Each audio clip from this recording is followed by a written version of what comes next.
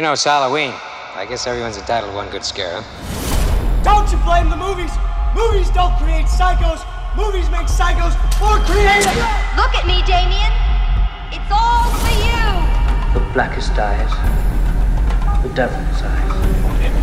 Look what you did to him.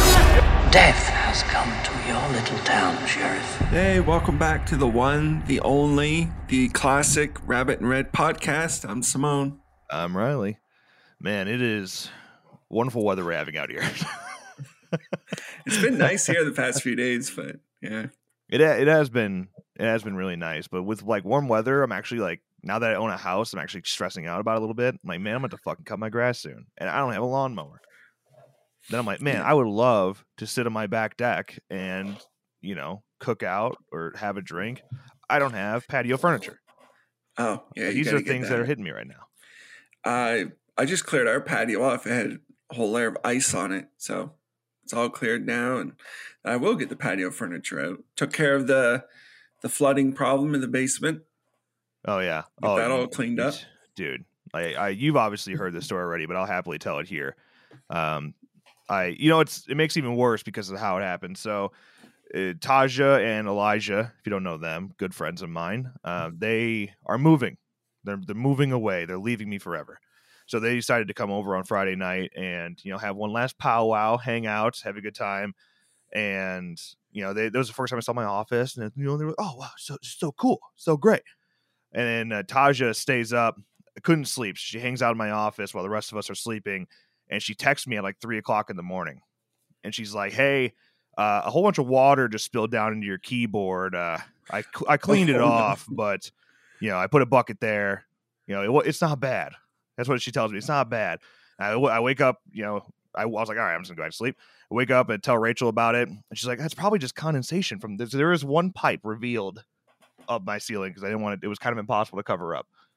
And she's like, maybe it's just condensation from the washer dryer. I was like, oh, maybe, of course. And I get down there and the bucket is completely full of water. I was like, that is not condensation. That's a lot of condensation. I was like, there's no fucking way that's condensation. So it is just like, it's a slight drip, right? And I put up like where the dripping's coming from. I push up on the board and it just pours down water. I'm like, oh no, fuck. So yeah, I had to rip off all these boards, and then we thought we had the water off to this specific line. Turns out we didn't. So a nail was shot through the pipe. It was my fault when we put the ceiling. I somehow managed to shoot a fucking pipe. And so we thought we had the water off. I rip off the board, the nail is in, and water sprays all over the place. So, Christ, that just made it 10 times worse. It hit me right in the face, first of all. So I wasn't happy about that.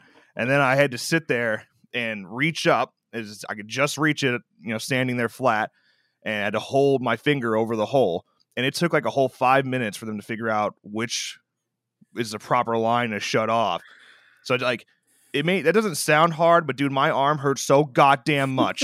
And then there's enough water pressure on my thumb just to hurt my thumb too. It was horrible. But we fixed it.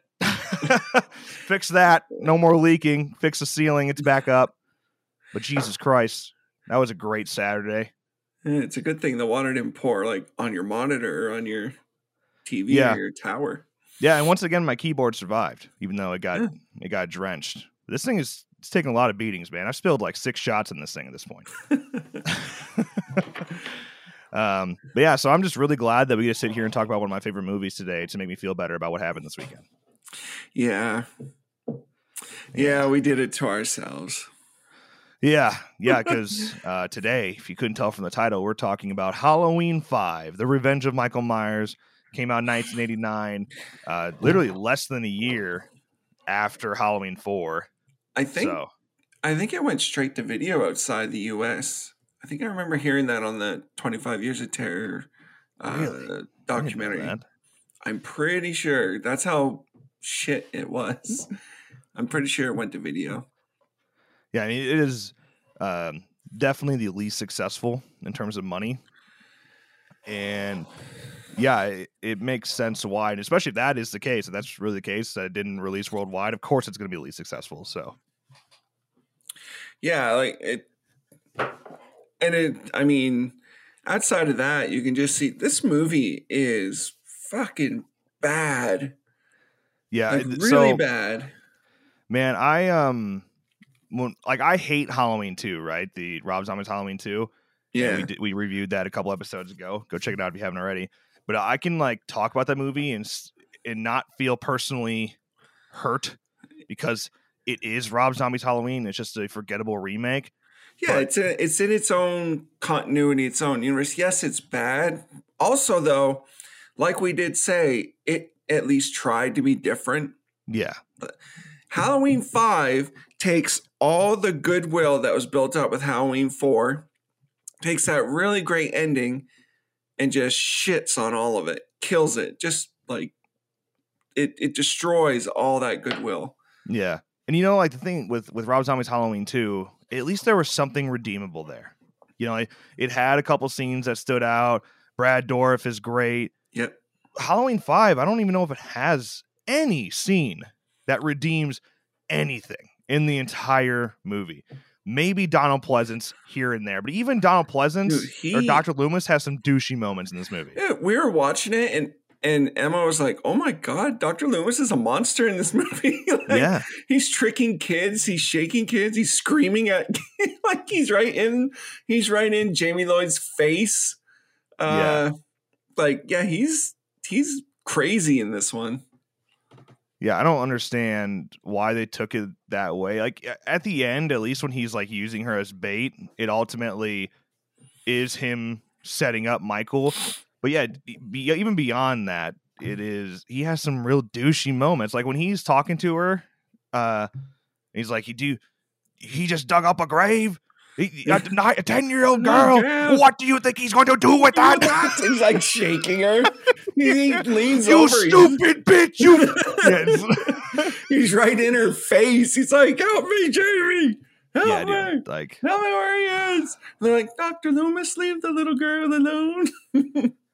Yeah, there's just so much about this movie that's so piss poor, and I've been vocal about this movie over the years. I actually did like a pretty in-depth review for members a while back. And yeah, man, it is so far to me, like beyond the worst movie in the original franchise, like by a mile. Everyone is going to say Halloween Resurrection. And no, I could point out like 20 fucking reasons why Resurrection is better than this movie. Yeah, I can watch Resurrection and have a damn good time with it. Like we quote that movie all the time and laugh. I don't quote anything about Halloween 5. I fucking hate Halloween 5. Yeah.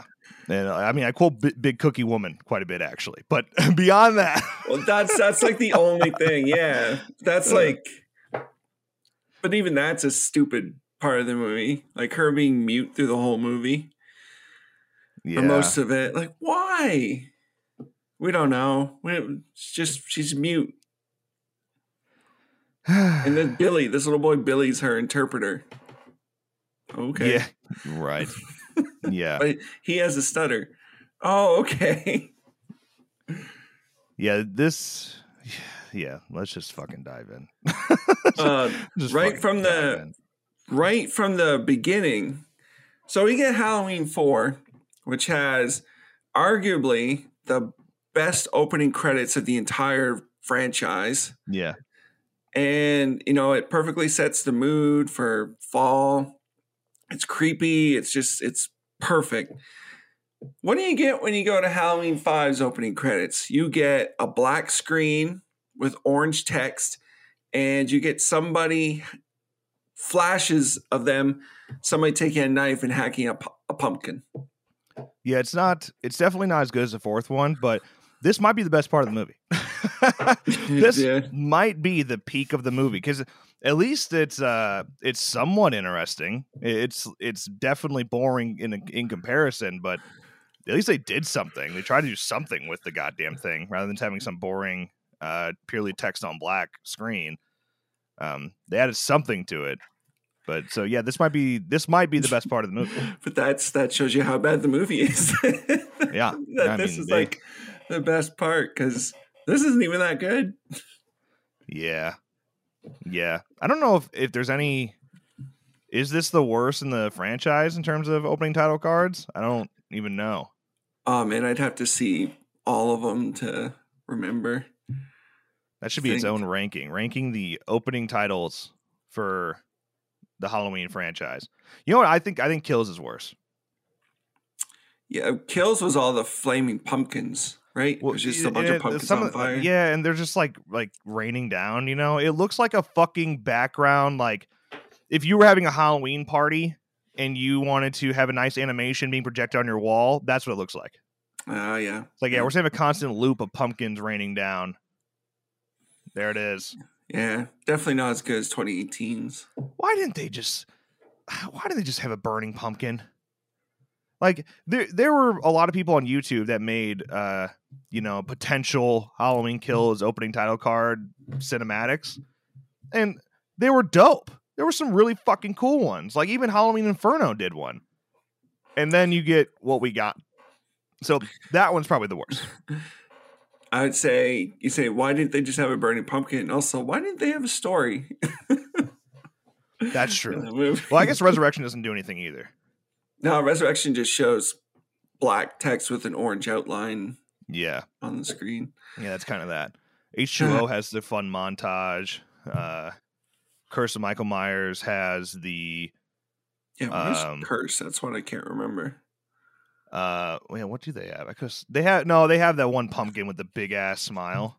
Oh yeah. Yeah, and then 5 is the stabbing, 4 is the orange text thing.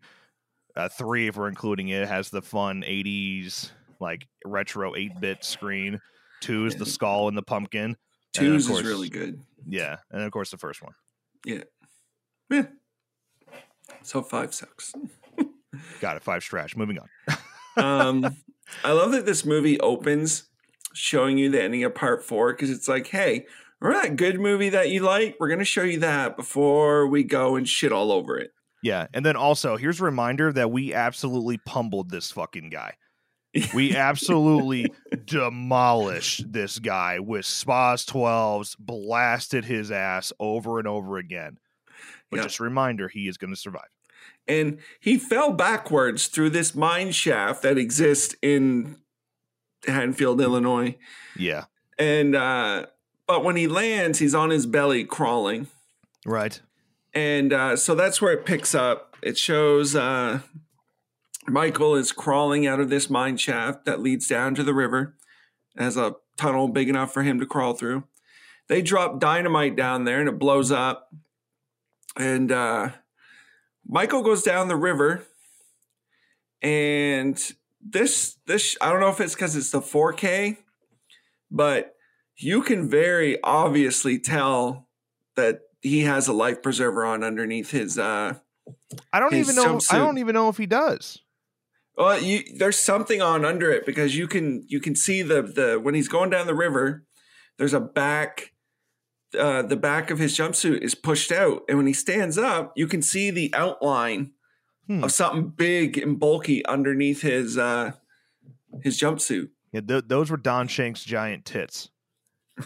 Yeah. Oh, maybe. By the way, I said it before that maybe there's no pros to this movie, but I think that is one. I think Don Shanks is awesome. Yeah, Don Shanks is good. Yeah, maybe he looks garbage as Michael because that piss poor mask, but like Don Shanks is an absolute stud and an incredible stuntman. To this day is a stud. Like he's in good shape. He's a beast of a person. So you go from like George Wilbur wearing fucking hockey pads to Don Shanks being shredded playing Michael. I definitely prefer Don Shanks. So yeah, nice guy too. Met him. Oh once. Yeah, he's as good as it get, man. So yeah, Michael with his life preserver. Yeah, the reason I'm saying that, I don't know if he has one on because I remember you think he would. I mean, it's just safety reasons, especially because the way they did this quote unquote stunt. I mean, that is literally Don Shanks floating down a rushing river. And if he misses that net that he catches to crawl back up, he'd be fucked. Like they made it very clear that was a really dangerous scene to do. So I don't know. I guess he is in a wet jumpsuit with the mask on. To not have a preserver on him would be extremely irresponsible. So I hope maybe they at least did that. I think they very obviously, you can tell There's something under there. I need to watch it in 4K on a proper 4K TV. I wasn't looking for it. Yeah. So, and to do that stunt with the mask on, which already limits your vision to basically just straight, because you can't really see side to side too much. And the breathing, like you're going down a river and you're trying to breathe with this mask on. Yeah, you know, like water's gonna get caught in that thing. Like, yeah, it was really dangerous. So yeah, and Michael, he does catch this net, and he walks up. He gets up on this like dock. And he starts to make his way towards this shack, and we cut to a hermit. This is a hermit guy who lives in this. It almost looks like a tree. It's not, but it looks like he lives in a tree. Yeah. Him and his bird, and the bird obviously knows Michael's out there, and the hermit tells him he's like, I can't remember the bird's name, but he's like, can you stop? And the bird keeps going, so he gets up and he goes out to check. Doesn't see anything, comes back in. Michael grabs him, but Michael falls and passes out. Yeah, like, so he goes to choke him. Yeah. And that's at that moment he can't take anymore and he passes out. Yeah. And then even though he did go to choke the hermit's like, oh shit, my God, are you all right? I'm not going to call anybody. I am not going to go get any fucking help for this bloody massacre of a person who was just blasted by shotguns. I'm going to just go put him on my fucking bench, and I'm going to let him sit there for a year, and he'll be fine. There's a question. This is an old dude, and he looks very skinny, and he's very, like, he doesn't look strong. Somehow, he's able to lift this beast of a human being off the floor and up onto his bench. I think the bird did it, for sure. The bird. Yeah. And that's another thing. The old guy doesn't question this behemoth of a man with wearing a mask who's all bloody. Just man. And then like to the extent that Michael should have been bloody, he should have had guts falling out, man. Like it should have been so much worse than putting a hand and coming back with a damp red hand. Like it's so stupid. I hate this movie so fucking much. And like, all right, so the hermit, like just wrap your fucking brain around this stupid fucking concept. It infuriates me. This random fucking hermit on the side of the river is able to take Michael, who's blasted to pieces with a shotgun, put him on his goddamn bench, and heal him back to health. Which, how do you even fucking feed him, dude? What, he's got an IV in there? He's running his own fucking IVs as a hermit? He doesn't question the fact that this fucking guy sleeps for a year? Yeah, like, dude, he's like, from what we can see, and I can only go off of what I saw in the movie, he's comatose, right? Michael is in a fucking coma. The only way to feed a comatose patient and get them nutrients is via an IV. Okay? He wasn't just sitting there pouring water down Michael's fucking comatose throat.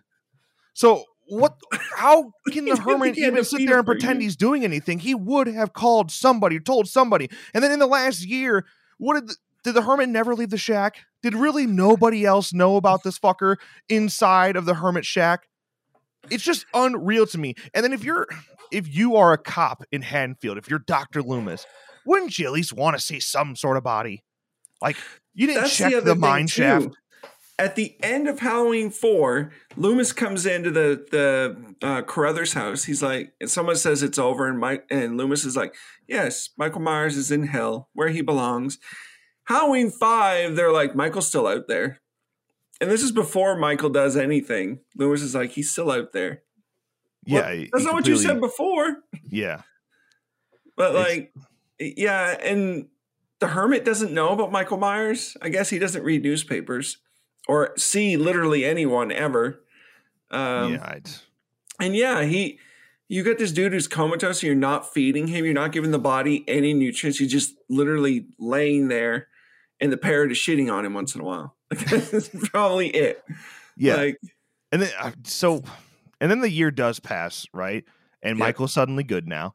And he gets up. He's still wearing the same fucking coveralls. So the hermit didn't change him at all.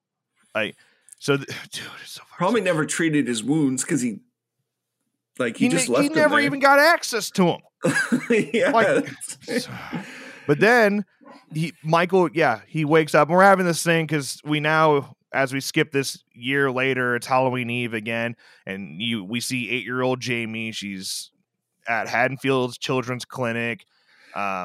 She's like you said, she's mute and she's being monitored by all these people as she sleeps. And she wakes up screaming, and she's having clearly some sort of like a telekinetic connection to Michael, as Michael is waking up as well from his coma. And as Michael gets up, the mask is 4 feet away from him. The fucking hermit kept the mask perfectly displayed this entire time, right next to him. Yep. And then Michael, I don't want to say Michael should have not killed the hermit, but he did wait an entire year and got quote unquote like healed back by the hermit. The hermit healed him, and he just kills him right away. Yep. Selfish son of a bitch. Yeah. And the whole time he's doing this, like Jamie is like seeing it. She like reaches for the mask. Michael reaches for the mask. She reaches for it. Michael pulls it on. She makes it like she's pulling on the mask. And and then Michael, he kills the hermit, and then we get to see, that's where we really get to see the Halloween 5 mask. If I think I decided Halloween 4 is the worst, but this one's like, it's very close. It's very, people go back and forth all the time. This is like the receding hairline, Michael. This is what it looks like to me. And then they were like, we need to cover up Don Shank's ginormous neck, so we're gonna fucking just extend Michael's neck like 12 inches, and it should be good to go. Yeah, it looks so fucking stupid. It just looks, it looks terrible. Yeah. How do they go from Halloween, the first one, the mask, the way it looks, to that? Dude, this is something I'll never understand. How is it that Tommy Lee Wallace can go and pick up a $10 mask from the store and turn it into such an iconic symbol of horror, and you fuckers have it in front of you? You know what you need to make. Tommy Lee Wallace is playing a guessing game. It was like, that looks pretty fucking good. Yeah. Like, you know what you need to make. You know what it needs to look like, and you come up with this shit in 4 and 5. At least 6 was not bad. Yeah, like 4 and 5. Good. Like I think 4 is worse because 4 is literally, it's as if you were making a parody of a Halloween mask. Like, it is the equivalent of Ghostface in Scary Movie. Like, that is what the Halloween 4 mask is to the original Michael mask. It's a fucking joke. At least in 5, it is so far different. It's got the long ass neck. It's got the evil eyebrows and shit, and it looks bad, right? But at least it's like still kind of menacing. Like, there is still something like scary looking about it, or at least it can be. No, it doesn't look good, but at least it can be freaky. Meanwhile, in 4, it's laughable. Yeah, 4 looks like it just has no character at all. It looks like they barely even tried. 5 is trash. 5 is shit too, but like you said, at least it has some kind of character to it. Like, it has some kind of a look to it. But it doesn't feel like a parody. It feels it just feels like someone did a bad job. Yeah. God.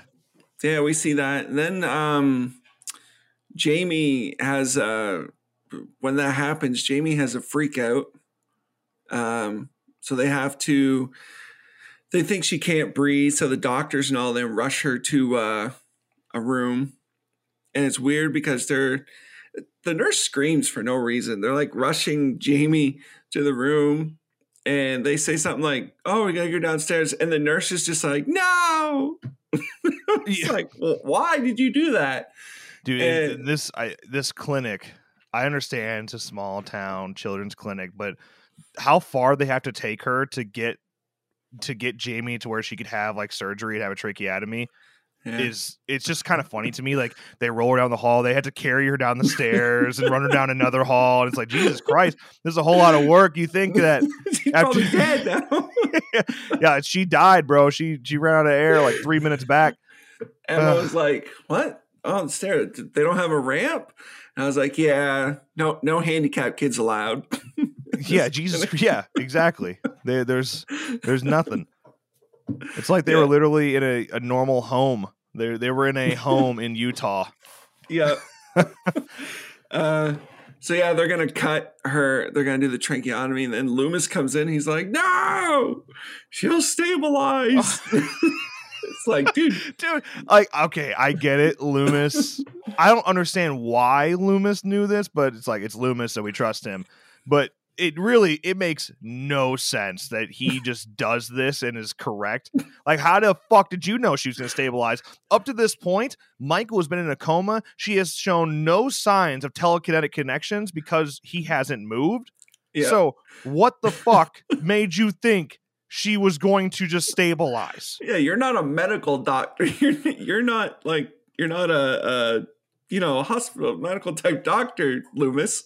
Yeah, like, take your psychiatrist ass out of here, Loomis. You know nothing about this. And then lucky for him, she does stabilize. And he's like, she has something to tell us.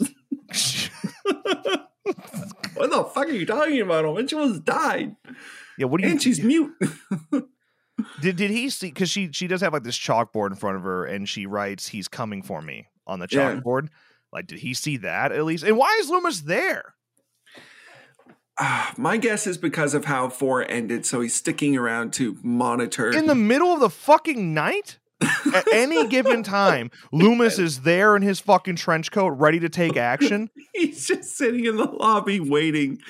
Yeah, dude, like he is not in pajamas as if he was next door waiting. He was... literally fully dressed in his trench coat, ready to go in the middle of the night, just in case 1 year later. I guess it's Halloween Eve, so that adds to it a little bit that he's a little more on edge. But Jesus Christ, he's just sitting there in the hallway waiting. Oh, she's having an episode. He runs. Yeah. God damn it! I fucking hate this movie. None of it.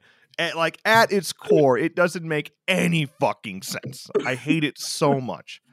Dude, and then so Jamie being mute, the whole concept of that is because Michael didn't talk ever. Like, that was like when he killed his sister, he never said a word after that.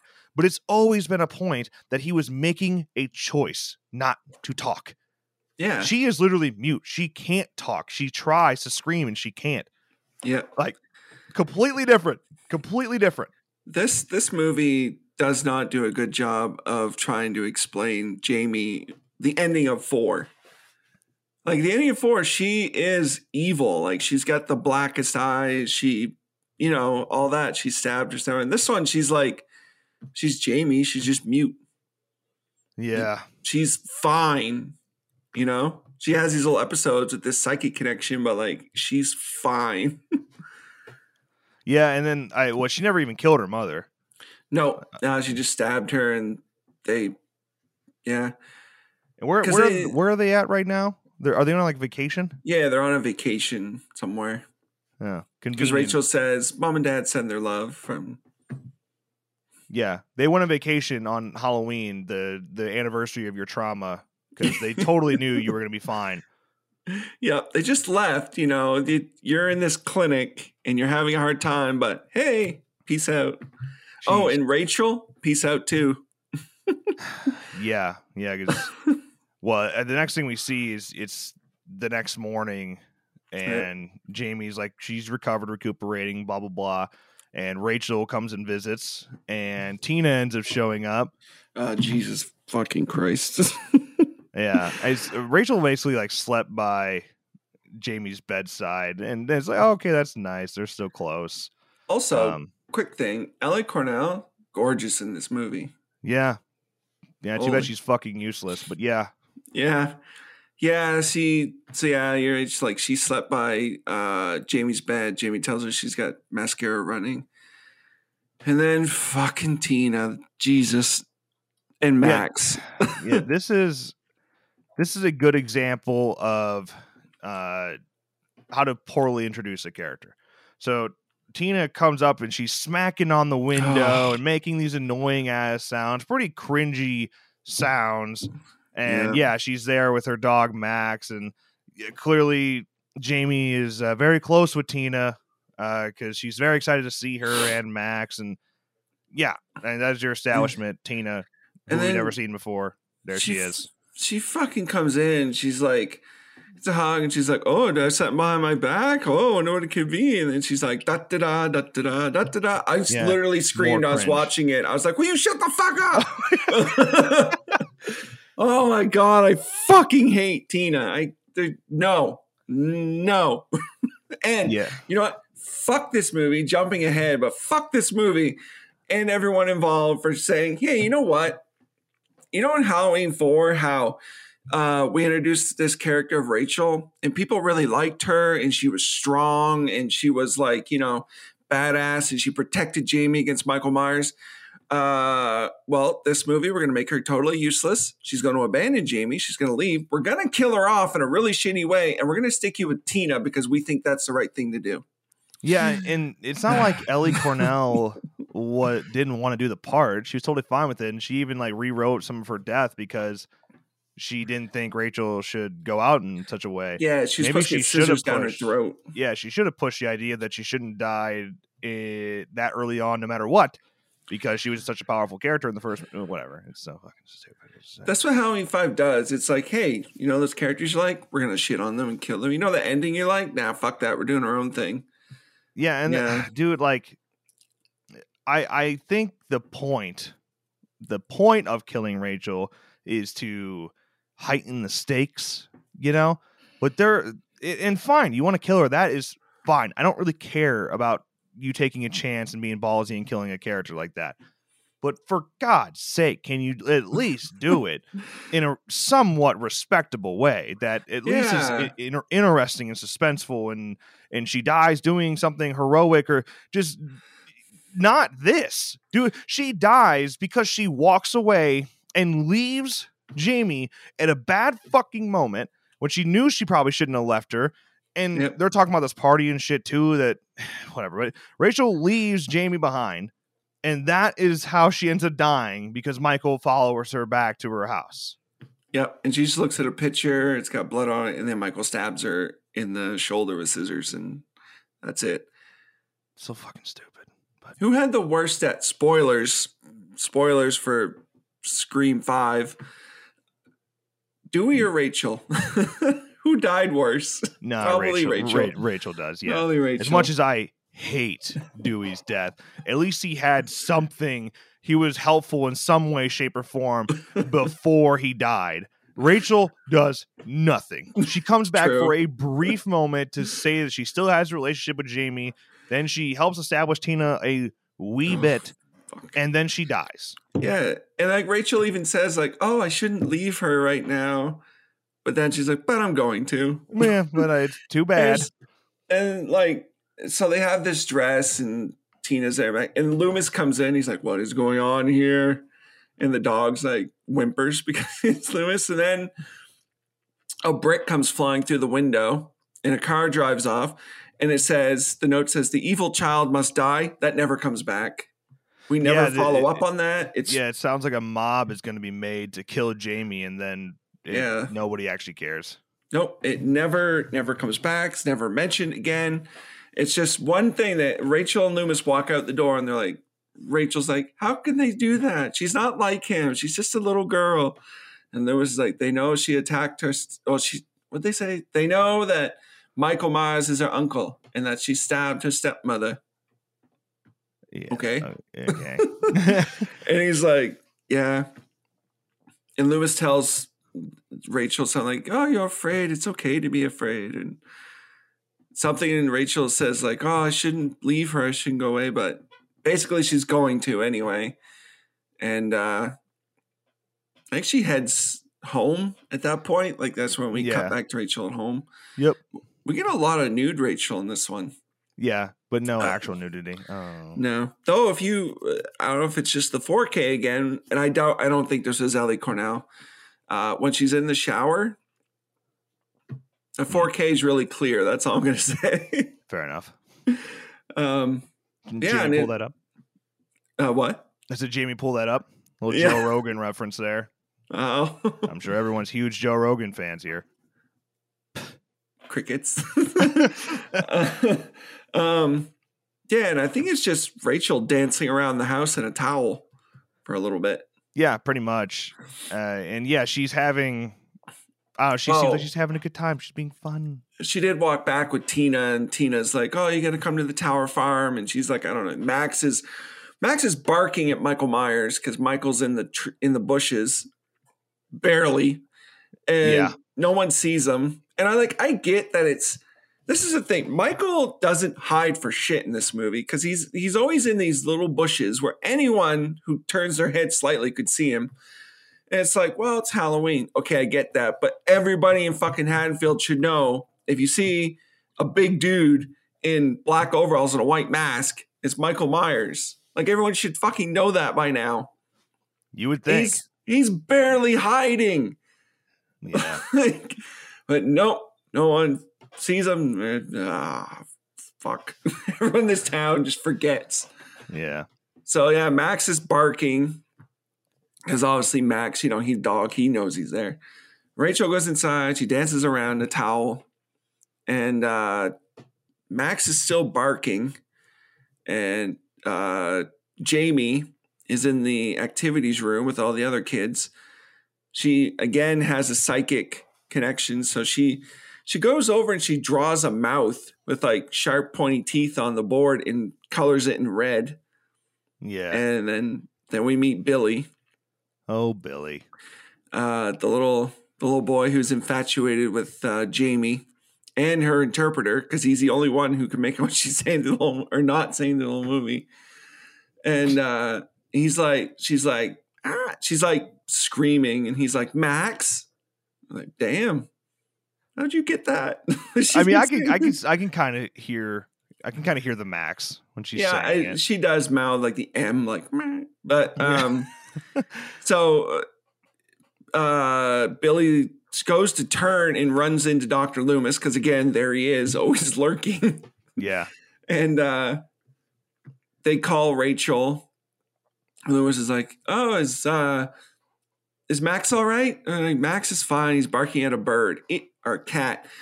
I know she says cat, but I swear to God, it sounds like she says cow. Yeah, barking at a cow. I'm barking at a cow in the middle of a street in Illinois. In Haddonfield. Honestly, not that unlikely. And she's like, "Go check him." Okay. And she goes down. The door is open and Max is gone. Question. Max obviously does not like Michael Myers. He's barking and growling. How did Michael get that door open and have the dog run by and not attack him? He threw a treat, man. I was thinking that instead of killing Max like he has other dogs in the franchise several times, he just throws a treat and off goes Max. I'll go with it. Because I feel like if he'd opened that door, the Doberman would have jumped trying to tear his throat out. Yeah, I mean, he definitely would have at least like kept barking or like been brushing. Like a lot of dogs will bark and then you come in and then they just want to be pet by you. And like he's definitely not leaving Michael. Yeah, that's what I mean. Like the dog is like, "No, you're a threat. Like I don't want you in near me or near my human." But anyway, she goes down. Max is gone. She runs back to the phone. She's like, "Dr. Loomis, Max is gone." And Rachel's in a towel, soaking wet, looking good. Looking good. And Loomis is like, "Get out of the house now, go." And so she runs out of the house in a towel to her neighbor. Her neighbor, I don't know what he was thinking. It's Rachel running out to him in a towel.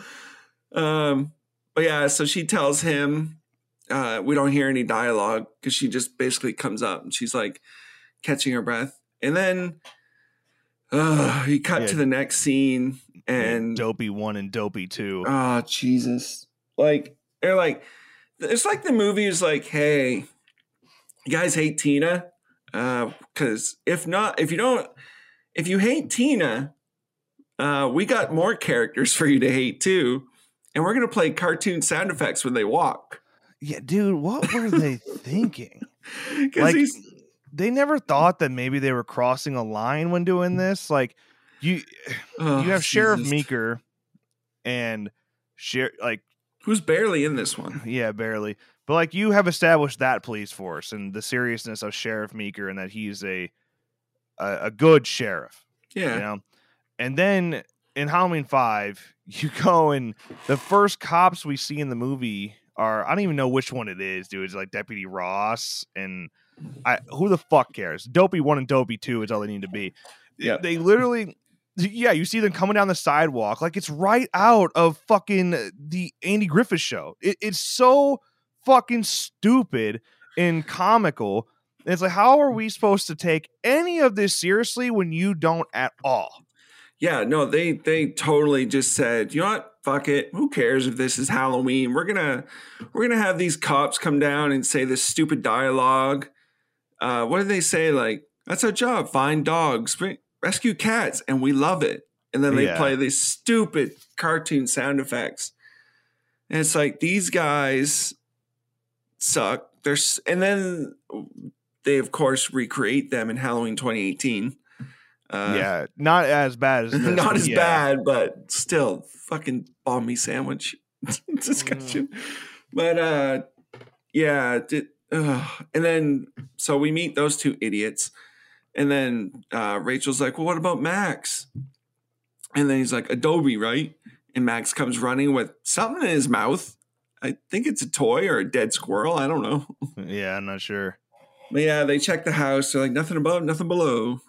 And which did they not look very closely? I know. Like you didn't because Michael when we do see Michael again, he's in the closet stalking Rachel. Like you didn't check the fucking closet. My guess is they stuck their head in the room a little bit, just in the doorway, looked around. No, it's good.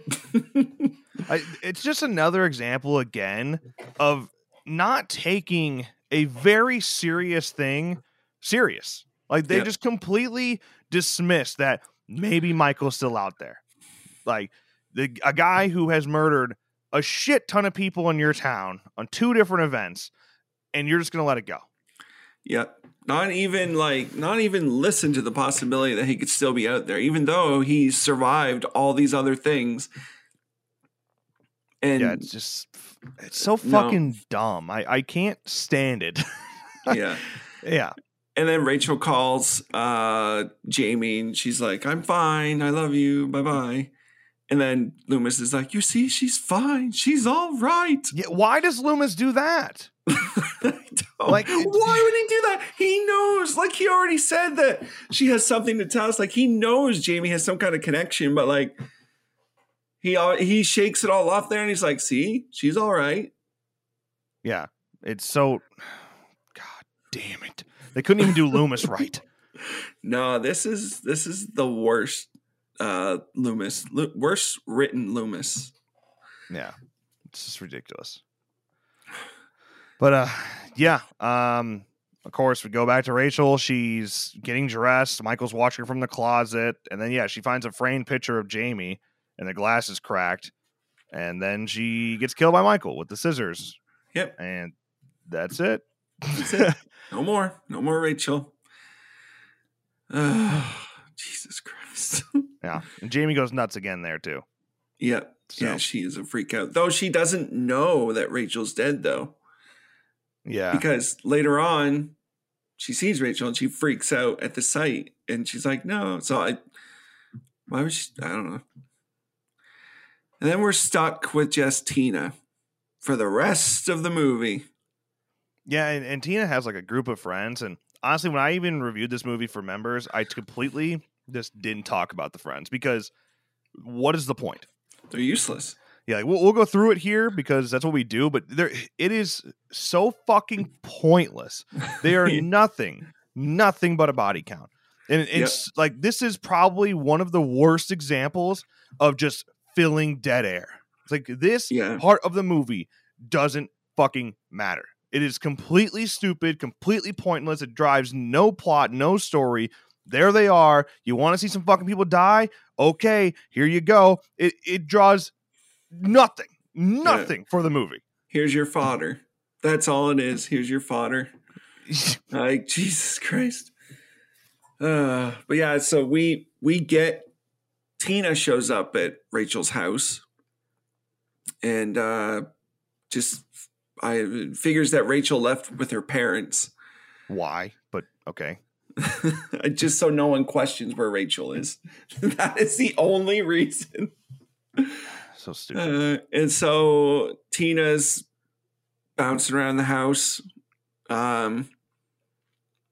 She doesn't really do much. I mean, she's just there, and then her friend shows up. The blonde whose name I don't even fucking care. Her name's Sam. Sam or Samantha.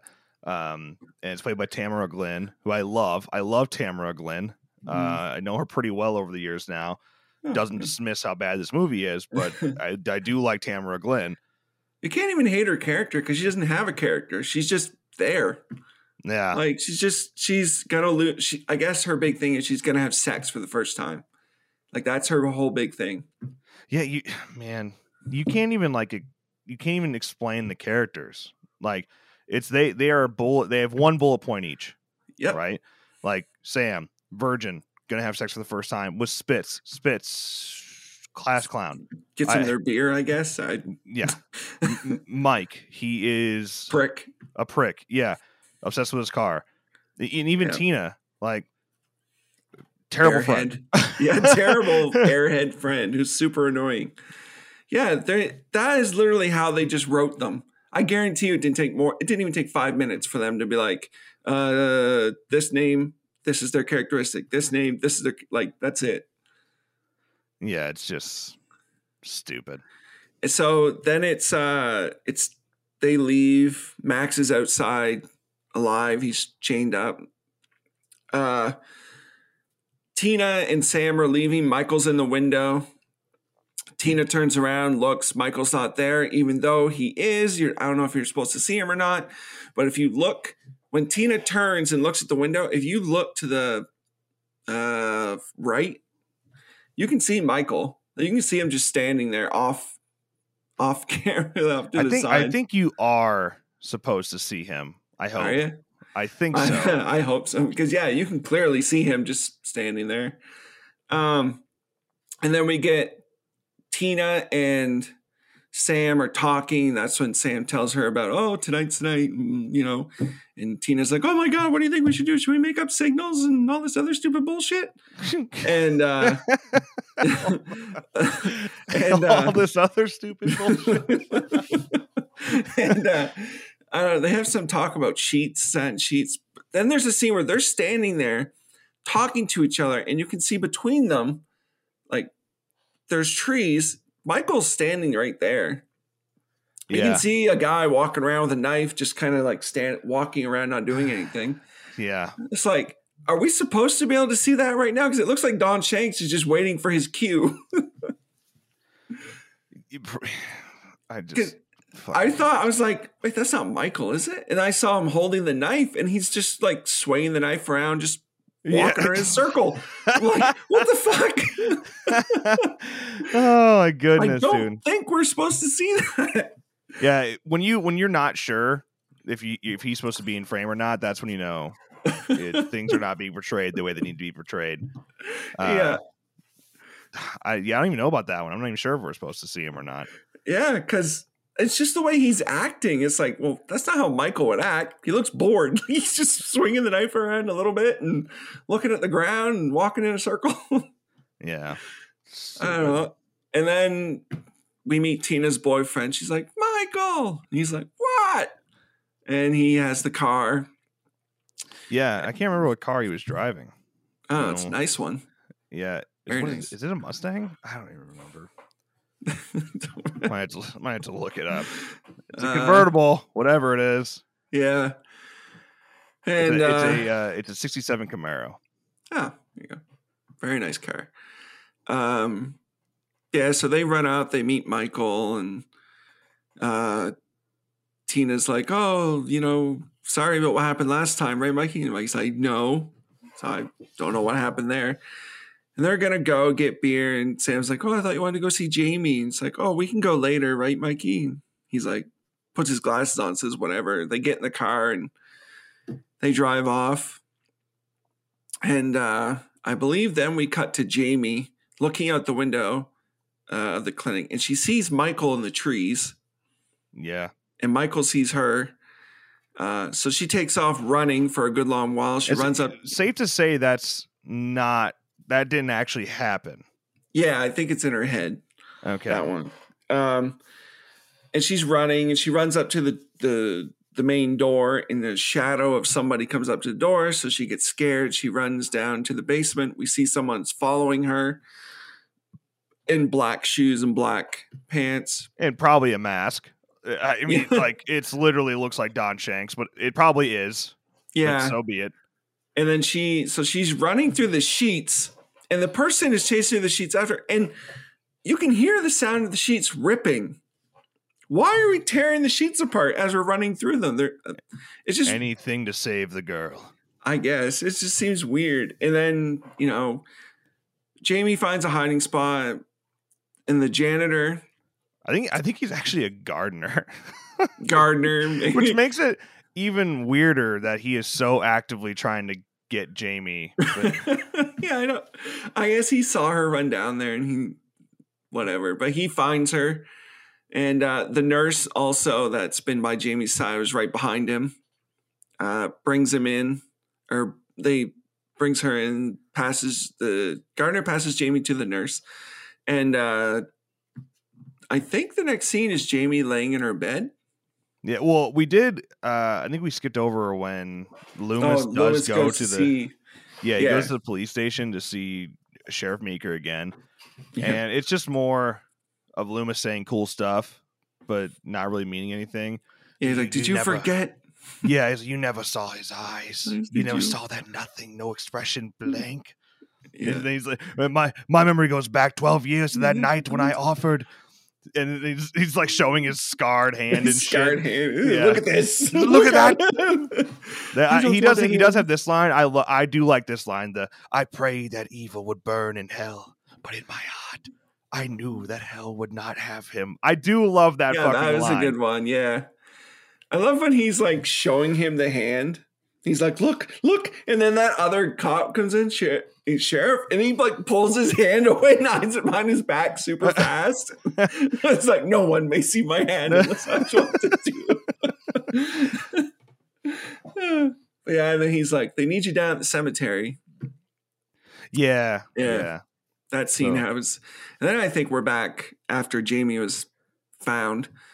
And I think that's when Loomis... Yeah, it's when he goes full fucking Macho Man on her face. Yeah, he gets right up to her and he's like, Jamie, tell me. You know something.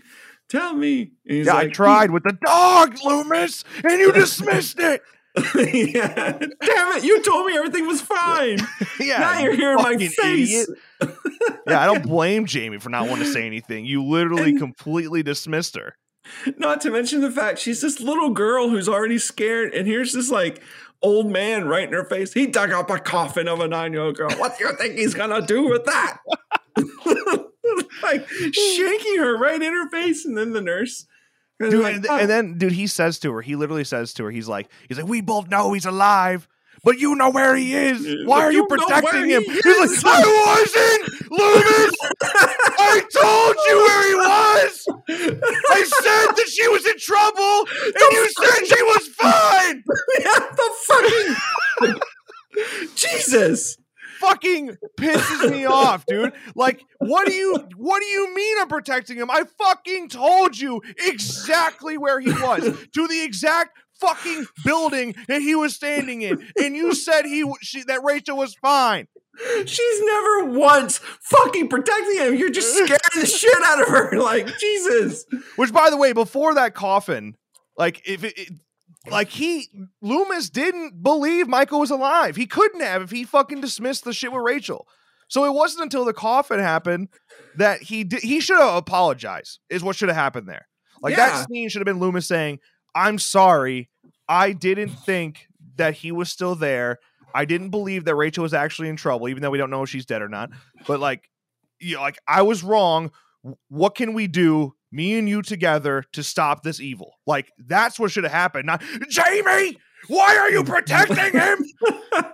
Yeah, and he's like, there's a reason he has his power over you. Do you ever wonder what it is? What? That never comes back. We never talk about that. Yeah, again. it doesn't.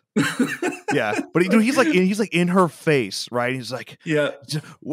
After the what do you think he's gonna do with that? He's like, you're 9 years old, aren't you, Jamie? You're like, fuck you. I know, super creepy. You're 9 years old. Yeah, I love them when they're just under the fucking double digits. Loomis, what the fuck? What? Jamie, tears won't get you anywhere. Tears won't get you anywhere. Oh my god, dude. What the fuck? We're like, all right, Lewis, you are not allowed in the children's wing anymore. It's like, yeah, there's really there should have been like a sign on the wall behind him that says, have you seen this man? Posted everywhere. You're like, how the fuck does he keep getting in here?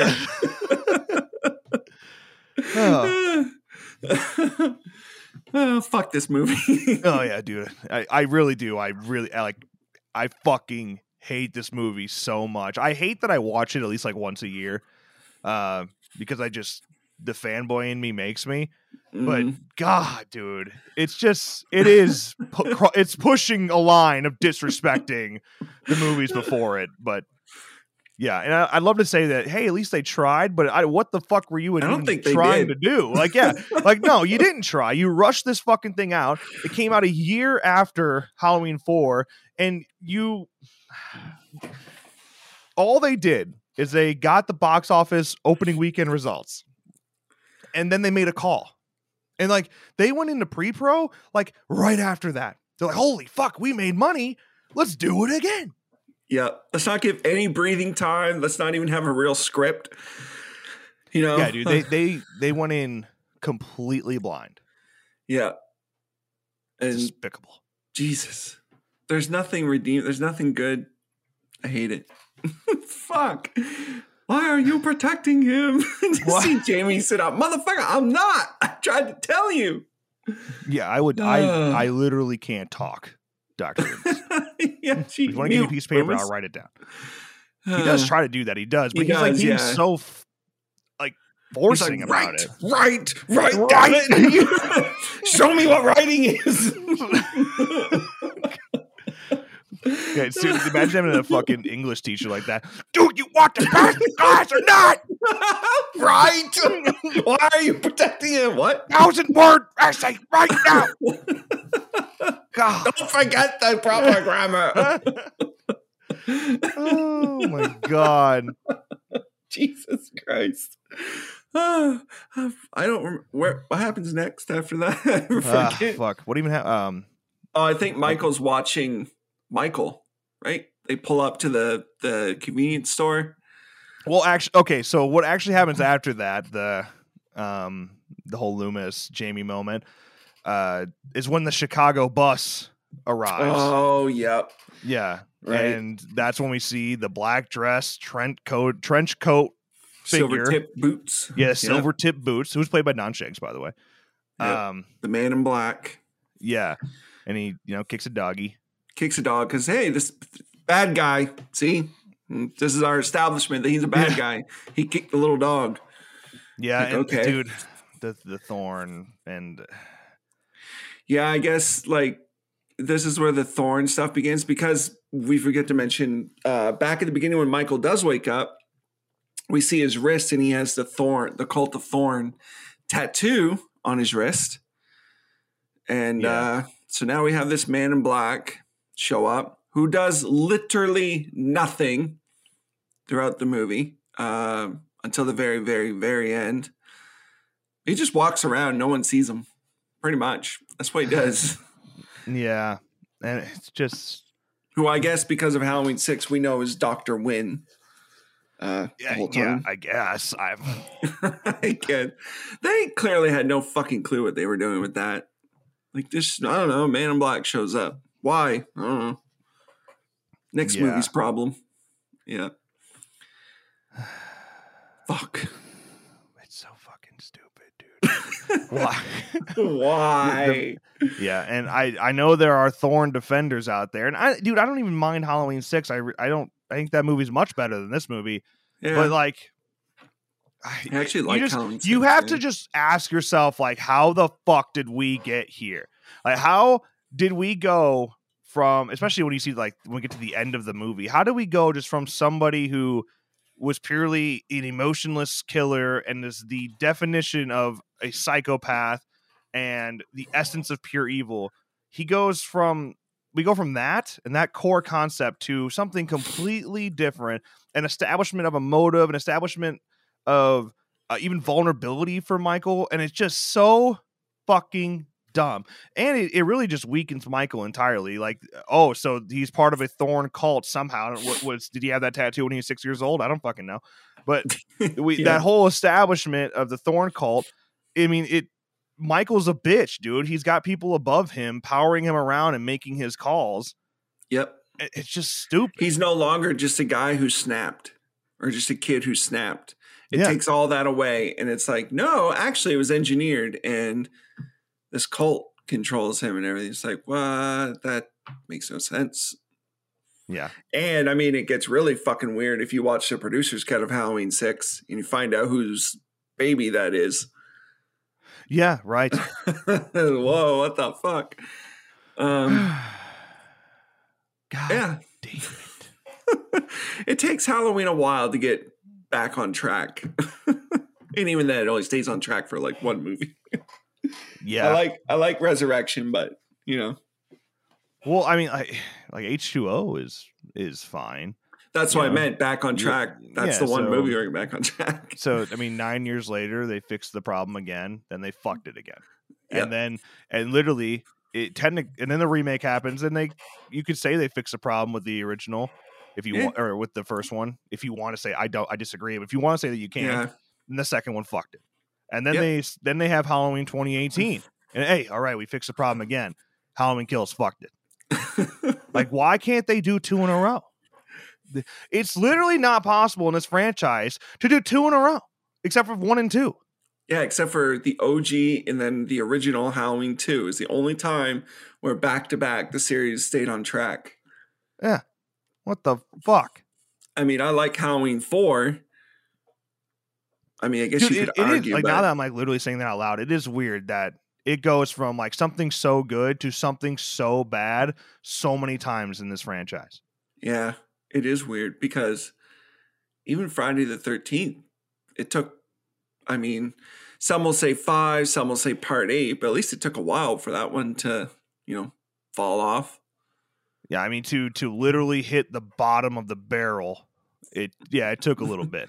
Yeah, but Halloween, it can't. It's like an addict who can't stay on the wagon. Yeah, geez, like, just get some good fucking writers in this bitch, man. Damn.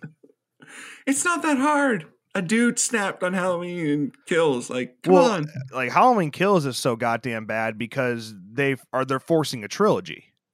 Had they not forced a trilogy and ran with a 2-movie run here, it probably would be good. They probably would have had a good second movie because they wouldn't have just forced a body count in Kills and nothing more. We would have had an actual story. Yeah, but whatever. It's a talk for a different day. Yeah. So the Man in Black shows up, and then I think we cut to Tina, Sam. Well, I think we actually go to Loomis, and we go to Loomis, who's going to the Myers house. Right. Which this is not the first time this has happened, but we are now in a Victorian home. And what is that? What the fuck? Like, I get it. Okay, you film in a different location. You don't have access to the OG house. At least fucking try to find a house that similarly, that looks like in Rob Zombie's Halloween 2. That house that you see in that movie is not the same Myers house as in the first film, but it looks damn close. Yeah, I don't know. This thing's like 3 stories tall, has a turret. This is not the fucking Myers house. This is probably purely a budget restraint. But like they probably just wanted an abandoned house and didn't want to go beyond that. But dude, you could. Did you have to show the same outside of the house? Like, Why couldn't you just get something half-ass similar? I mean, this is so far away from what is the Myers house. It's you would be confused. You are confused. Like, oh, whose house is that? That's weird. Where's Loomis at? What? Oh, what's this abandoned house? Yeah, they were okay. This is literally a quote I'm reading here about filming in Halloween 5. They said, unable to find a small Victorian house like the Myers house in Halloween, the filmmakers chose a bigger, more mansion-ish house because it needed a location that could provide wide rooms, hallways, an attic, a basement, and a laundry chute. They just did what they had to do to fit the script requirements. Wow. But couldn't you just shot the inside? Yeah, why would you use a different house for the exterior? Yeah, like it happens all the fucking time. That's the movies, you know? Hey, here's the exterior of one location, but the interior is a completely different location. Movie magic. No. Just outside. We're going to show this gigantic fucking house. I was like joking when I watch it with Emma, like later on, Loomis tells Michael, go home. I can just picture Michael I can just picture Michael at his house and everyone else is at the Victorian house. Yeah. And he's like, where the fuck is everybody? Yeah. But yeah, I mean, so Loomis is literally just there, one, to establish that we have a completely different Myers house. It's in disrepair. It's destroyed. And then he's standing in there talking to himself. He's Michael, yeah, have you come home, Michael? I know what you want from her. I don't know if it's in this scene or if it's near the end when they're back at the Myers house, but there's a thorn symbol on the wall in the Myers house, eh? Yeah. Yeah, there is. It's like above like the light switch. I'm actually not even so sure that's intentional. Yeah. I think that might have been just happened to be there. So the crew member just put it there. Oh, fuck with people. I'll put this here. Yeah, and then the man in black boots is there too. Yeah. So that's that. Also, maybe he put it there. I'm gonna go draw the thorn symbol on the wall. Yeah, now the house is part of the cult. Yeah, the house is evil. Yeah, that it was once he put that thorn symbol, it changed the entire look of the home. It turned into a Victorian house, and no one questioned it. God damn it! Yeah, and Loomis wanders around, doesn't really do much. Finds his way into the basement, basically just to show us that there's a laundry chute. Yes. Scares himself because a dead rat falls out of the chute. He laughs about it. Yeah. And then he makes sure to go out of his way to properly lock up that laundry chute again. Yep. How nice of him. How nice of him to make sure that this house that's completely fucked has the laundry chute is secure. So I've done my job. Yeah. How often do laundry chutes like that close? I mean, I imagine they did no changes to that laundry chute, but yeah, like how often do you ever seen a laundry chute that closes? No. Like that? Man. No. You know, my house used to have a laundry chute, and the people that previously lived here, they blocked it in. They got rid of it. Oh. That disappoints me beyond belief, dude. Like, come on. Why would you do that? Why would you get rid of my laundry chute? I'm about to put a fucking new one in, man. I'm going to find a way to put a new laundry chute in because it makes life so much easier. Oh, yeah. That and a dumbwaiter. Yeah, well, Jesus Christ. I mean, dumbwaiters are scary. Yeah, I tell you what, if I ever have a dumbwaiter in my house, I will not ever get in it. No, probably not. No. Nope. I saw Halloween H2O. Yeah, well, I mean, I just, that motherfucker's going to break. I ain't getting in that thing. Yeah. The second I get in, you'll start hearing boards creaking and shit, ropes stretching. Like, you know what? I think I'm out. Yeah. Yeah, I'll fall, break every goddamn bone in my body. Because I probably wouldn't, there's probably not a dumbwaiter in this world that I could get into. Like, not a chance. So even if I could fit, it'll break. So the dumbwaiter's out, but the laundry chute. Yeah. Yeah. We'll make that is my goal to literally install one of those. All right, well, moving on. Yeah. Then now we're going back to the cuck boy friends. Okay. Yeah, it spits loads all the stolen beer. Why did he steal it? But whatever. Three cases of stolen beer. I guess they're underage. You could have fooled me. yeah, I know. But I think that's what it's supposed to be.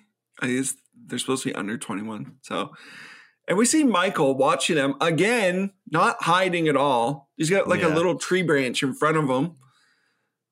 Yeah, and we see how much of more of a prick Michael is. Boyfriend Michael.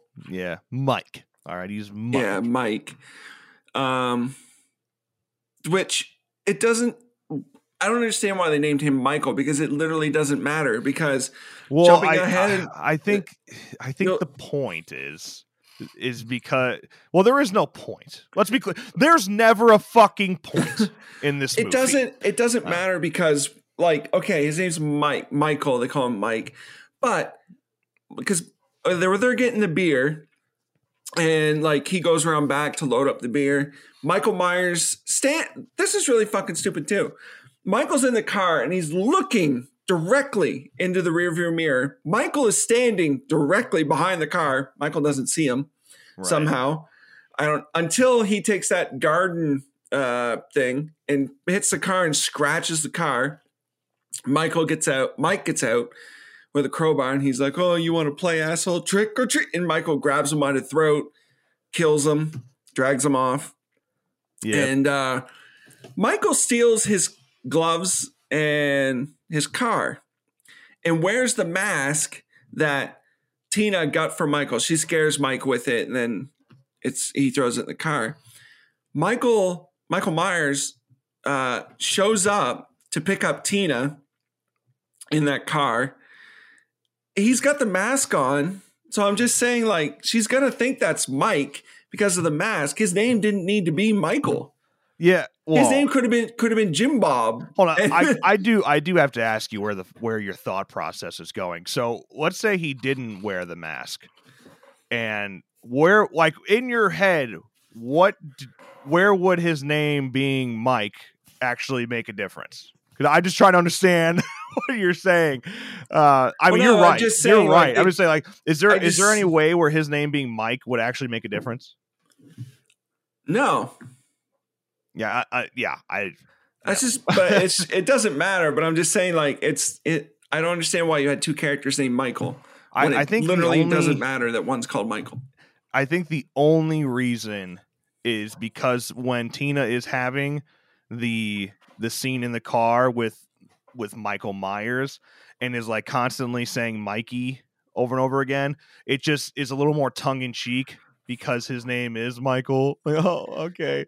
Yeah, it's, she's sitting there like, Mikey, you gonna kiss me, Mikey? It's just like, it's just, yeah, it's a little more tongue in cheek that way, but still fucking, it is pointless. It is pointless, and Stu is basically just my point. But Tina is also blind that she can't tell the difference in size between her boyfriend and this fucking giant.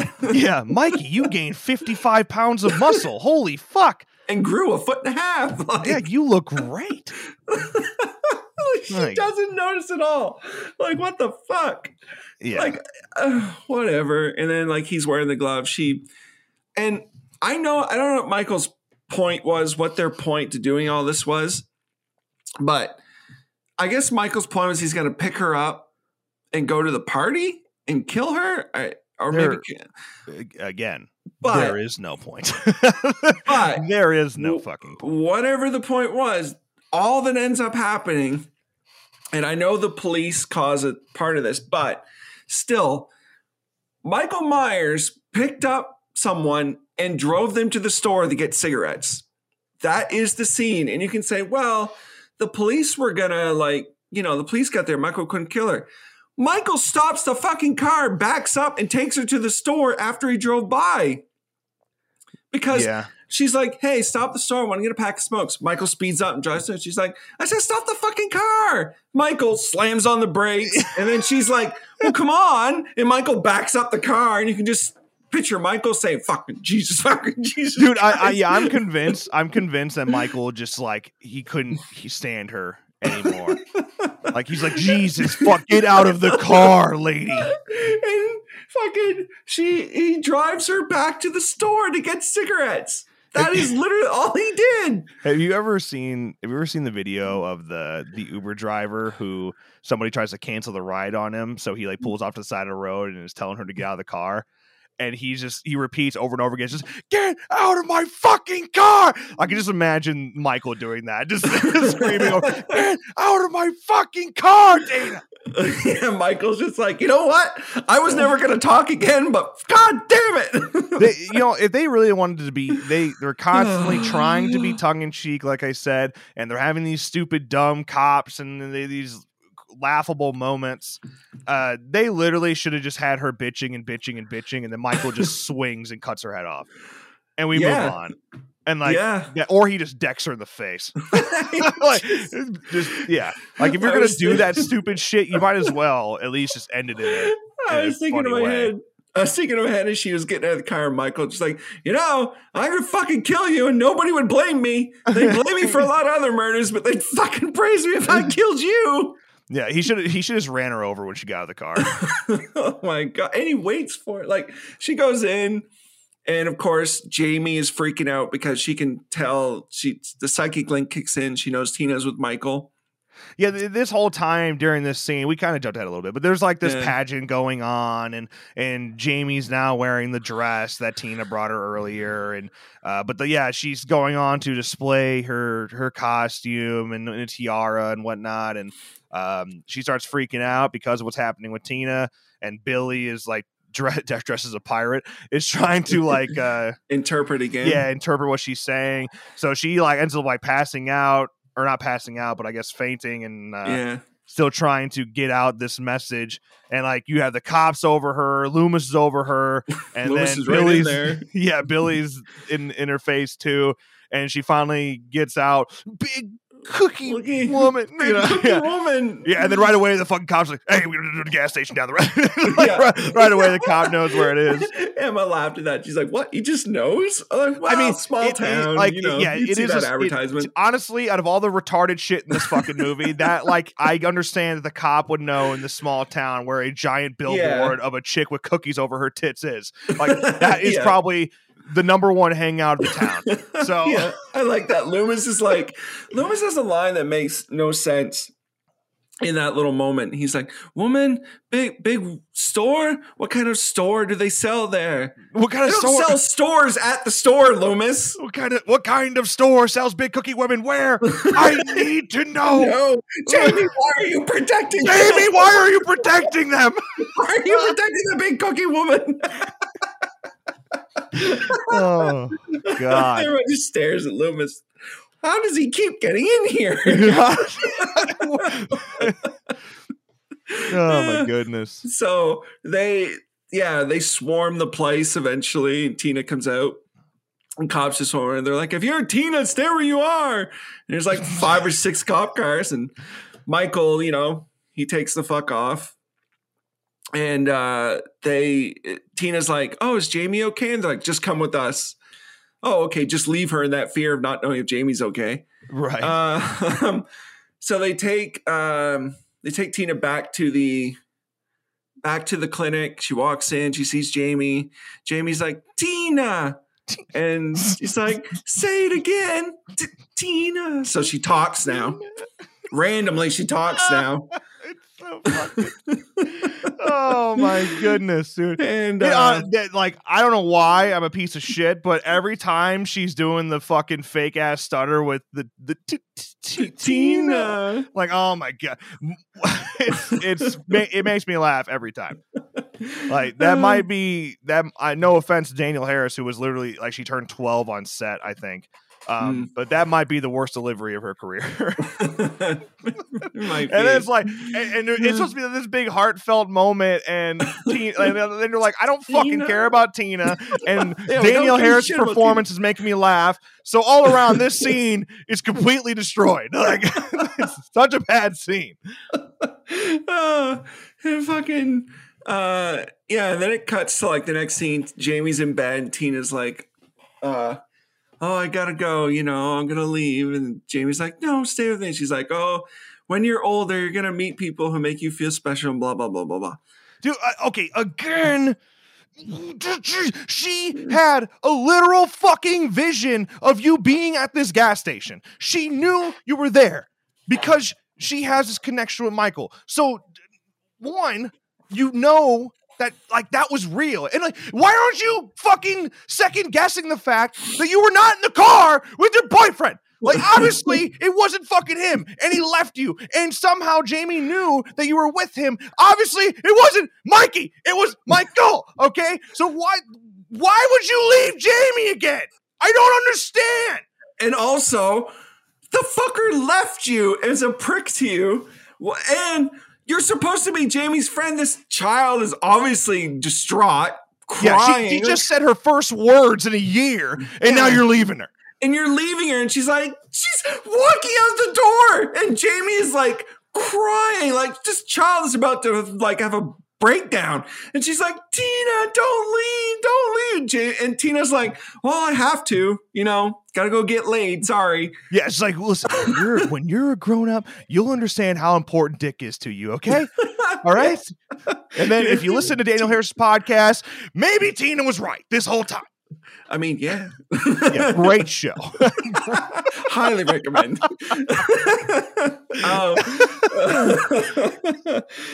Not suitable for public places, though. I'm just going to tell you that. Well, yeah.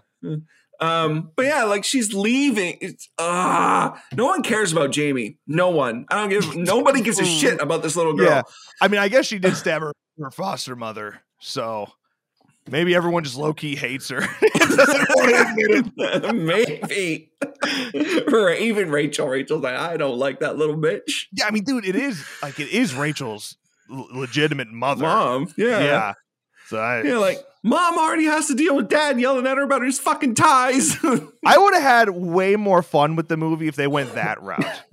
Like, Rachel finally, like, there was build up, and Jamie, like, she's basically ends up being the boy that cried wolf. So over and over again, she's wrong about what she's seeing.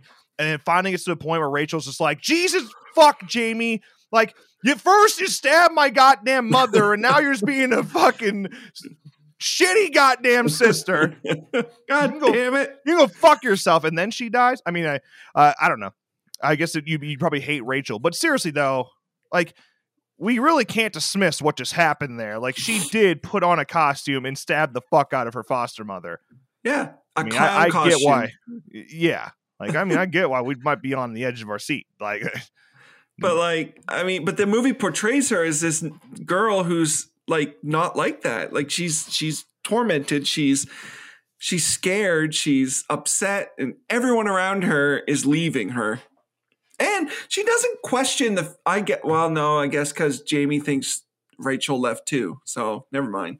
But so Tina comes downstairs, and Loomis grabs right onto her, gets right close.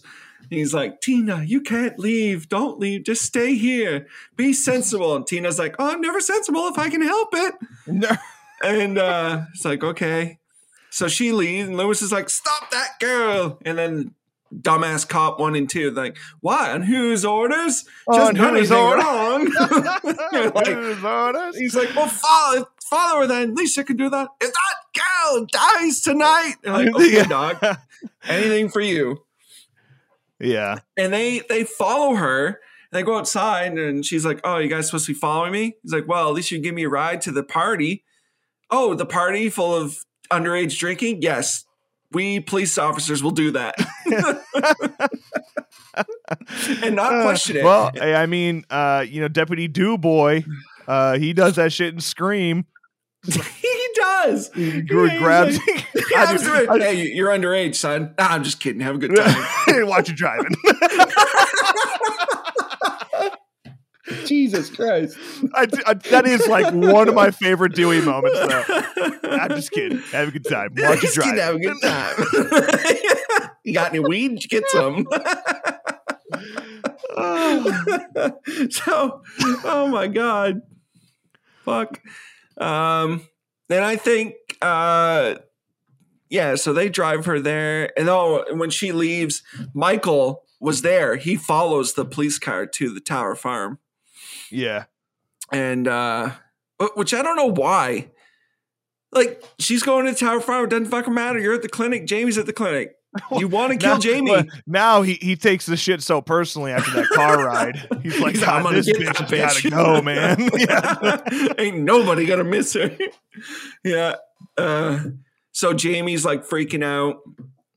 And she sneaks out of her room with Billy, right? Yeah. Because Billy tells her, like, she's like, I need to find Tina. And Billy's like, you don't even know where they are. But I do. I do. The Tower Farm. The Tower Farm. Yeah, Jesus Christ. And then the nurse tells them, like, oh, Jamie's not in her room. This little girl's just coming around the corner. Loomis grabs her, rips the mask off, and the little girl's like, ah! And she's like, and the sheriff. They should have just kept running with it, dude. Like, he should have thrown her over the fucking balcony. Like, God damn it. And someone's like, again, how does this guy get in here? I was thinking, like, because the sheriff comes in, bragging, and he's like, or Meeker, he's like, Loomis, the hell are you doing? And I was just picturing Loomis saying, look, the only person I'm stronger than is the children, and even then it's a 50-50 shot. He should have just shot her in the face. I killed the evil child. Oh, no, that's wrong. Wrong again. Evil dies tonight. Evil dies He tonight. starts shooting all the fucking kids. Oh. This is for the fucking mom in Halloween 4. Where are all the drunken hillbillies now from Halloween 4? Loomis just starts going crazy. All the children are evil. Didn't you see Halloween 3? We have to kill the children. Loomis gets himself locked up. That would be pretty funny. That would be pretty funny because when Michael does get arrested in the movie, you just fucking like pan over to Loomis. Like, what are you in for? Hey, buddy.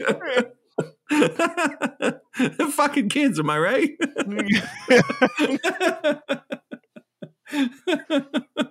Well, we're now at the Tower Farm, and we know Tina, Sam, and Spitz.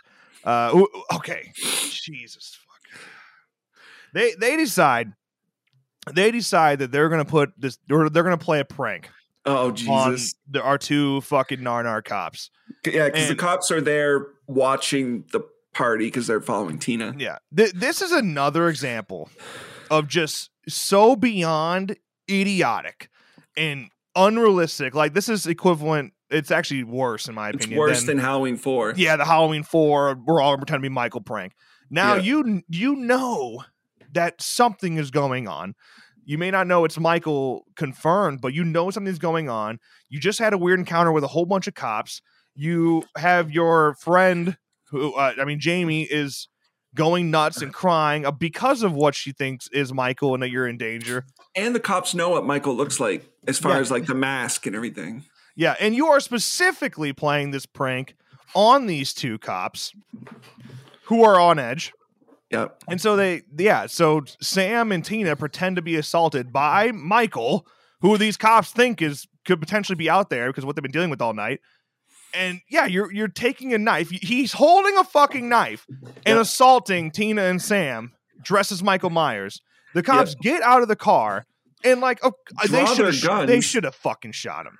God, I wish they would have just shot him. I wish somebody gets shot playing this prank. Because, he comes over with the knife, and they get out, and the girl screams. She's like, don't kill me. I have a friend. She's hot. And he's like, got her phone number?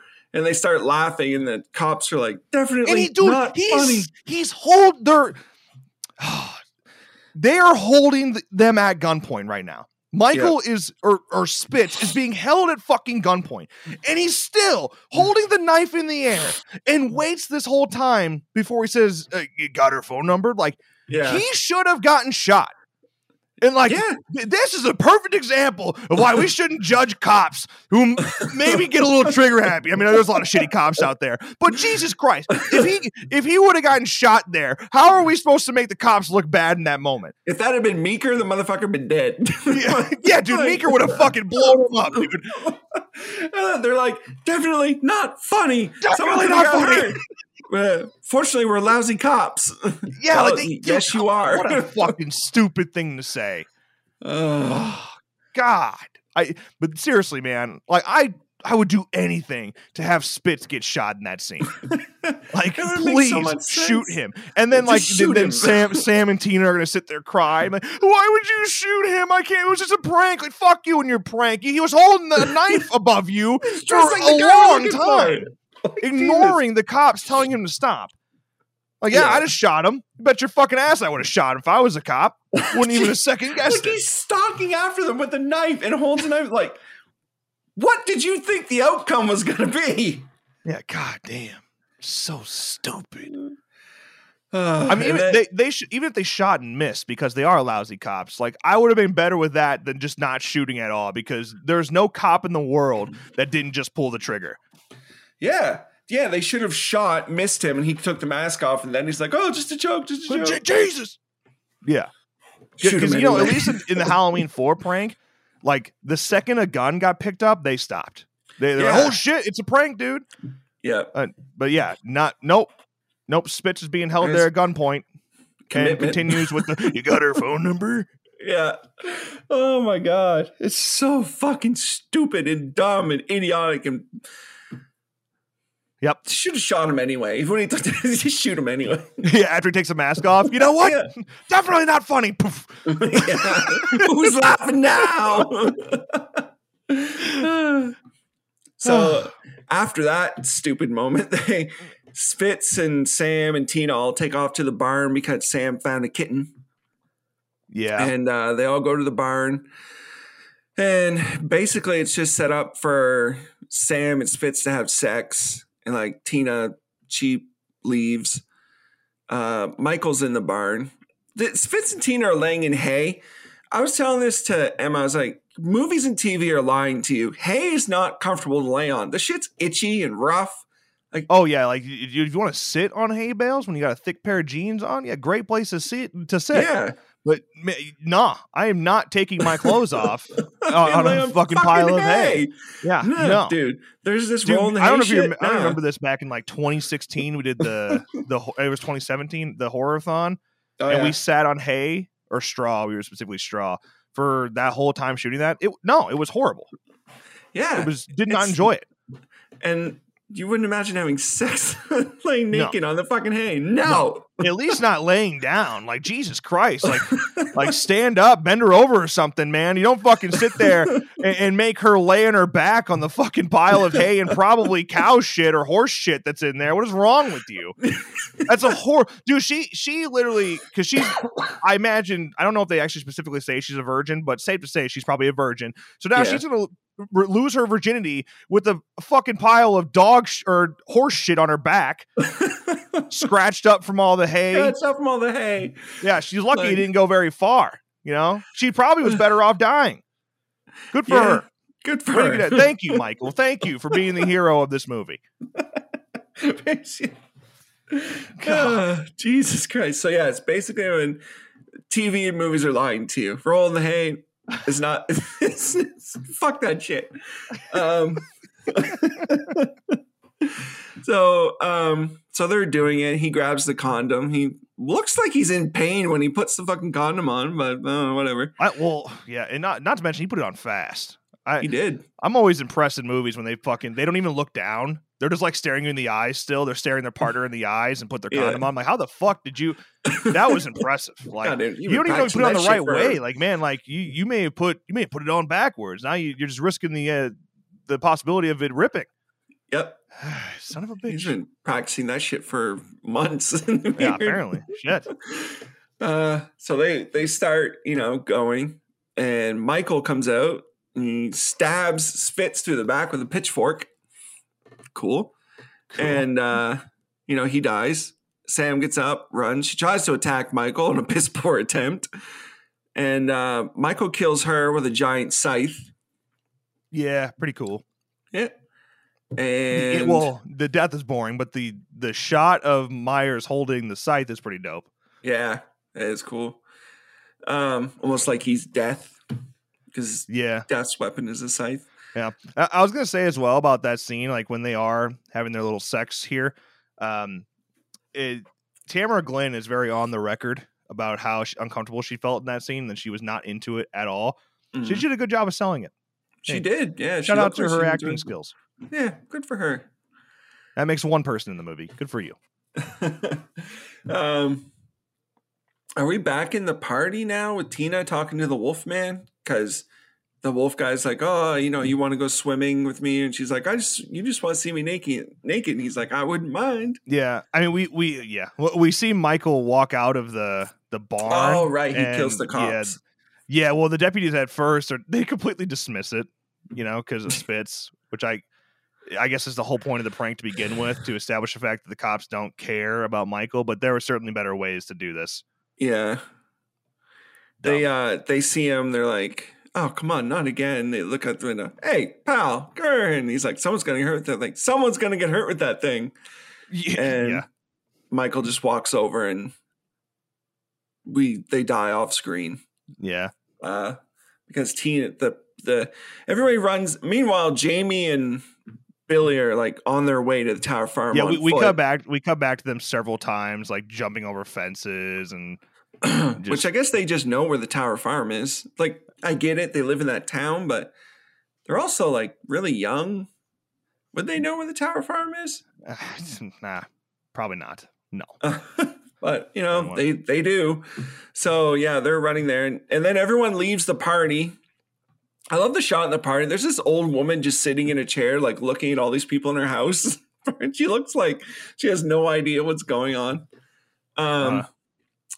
But yeah, they all leave, and then Tina runs out to the barn. She's like, hey, guys, you want to go skinny dipping? And I was like, skinny dipping in October in Illinois. Bro. Nah. No. Unless that shit's in a hot tub. Nope. Nope, that ain't happening. Was born and raised in this bitch, okay? And especially because like we know it's Northern Illinois. Everything has said Northern Illinois in like all the movies. And we saw the bus from Chicago, which I guess could go south, but no, it's Northern Illinois. It's literally where I was born and raised. Yeah. That shit doesn't happen, bro. Like by the time it's Halloween, almost 100% of the time, it is at least in the 50s.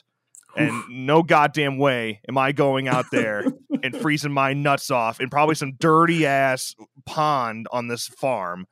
Yeah. No. No. What are you guys, fucking nuts? Yeah, hot tub or nothing, dog. Yeah, whose idea was it to go skinny dip in the middle of fucking October? Actually, the end of October going to November. So, yeah, I mean, they're literally just not. It's a writer who probably is not from here. They did literally shoot in Utah though, so it's like maybe we should change that line. I don't know. Fuck, whatever. So yeah, then she goes into the barn. She finds a kitten who's got blood on it. She's like, oh God. And earlier she's like holding a kitten. She's like, oh, what am I doing? I hate cats. I was like, oh, well, there's one more reason to hate you, Tina. Yeah. And she figures out the blood is not the kitten's blood. She leans on the hay. Her friends' bodies come tumbling down over her. Yep. She runs out of the barn. Jamie and Billy show up, and then Michael's back in the car. He turns the car on. Tina thinks it's Mike, but then I guess figures out it's not when he drives toward her. Well, yeah, or I guess she thinks Mike's gonna kill her. Yeah, I was just kidding. The other. Sorry about the cigarettes. Michael's like, no, there's no coming back from that. So he chases her down. He's unable to catch her. And the actress who plays Tina almost got run over in this scene. Dude, this is another example of just being extremely irresponsible with stunts. Like, she did almost get ran. She was almost ran over, but she did get hurt jumping out of the way where she almost got ran over. I mean, Danielle, a young little girl, is running away from a legitimate car driving behind her, and you're just hoping that you're driving on grass as well, dude. Like, she slips and falls. You're not stopping in time. Like, it's so dangerous. The whole scene is so dangerous. Yeah, it probably shouldn't even have been done. Like, yeah, because that scene with the actress plays Tina, it shows there's a behind the scenes shot, and you can see the crew and all of them are watching the scene, and like she falls, and the car keeps going, and you see everybody jump, but the car stops just in time. But like, fuck, you almost killed this woman for real. And yeah, the whole thing with like Danielle running in it's just fuck. And he's chasing her. He's driving over. Emma thought they were pot plants. They're I don't know. They're that would be the biggest fucking pot plants ever. That's why. I was thinking they're like trees. It's a pine farm. Yeah, that's why I said I was like, I guess they're tree farmers.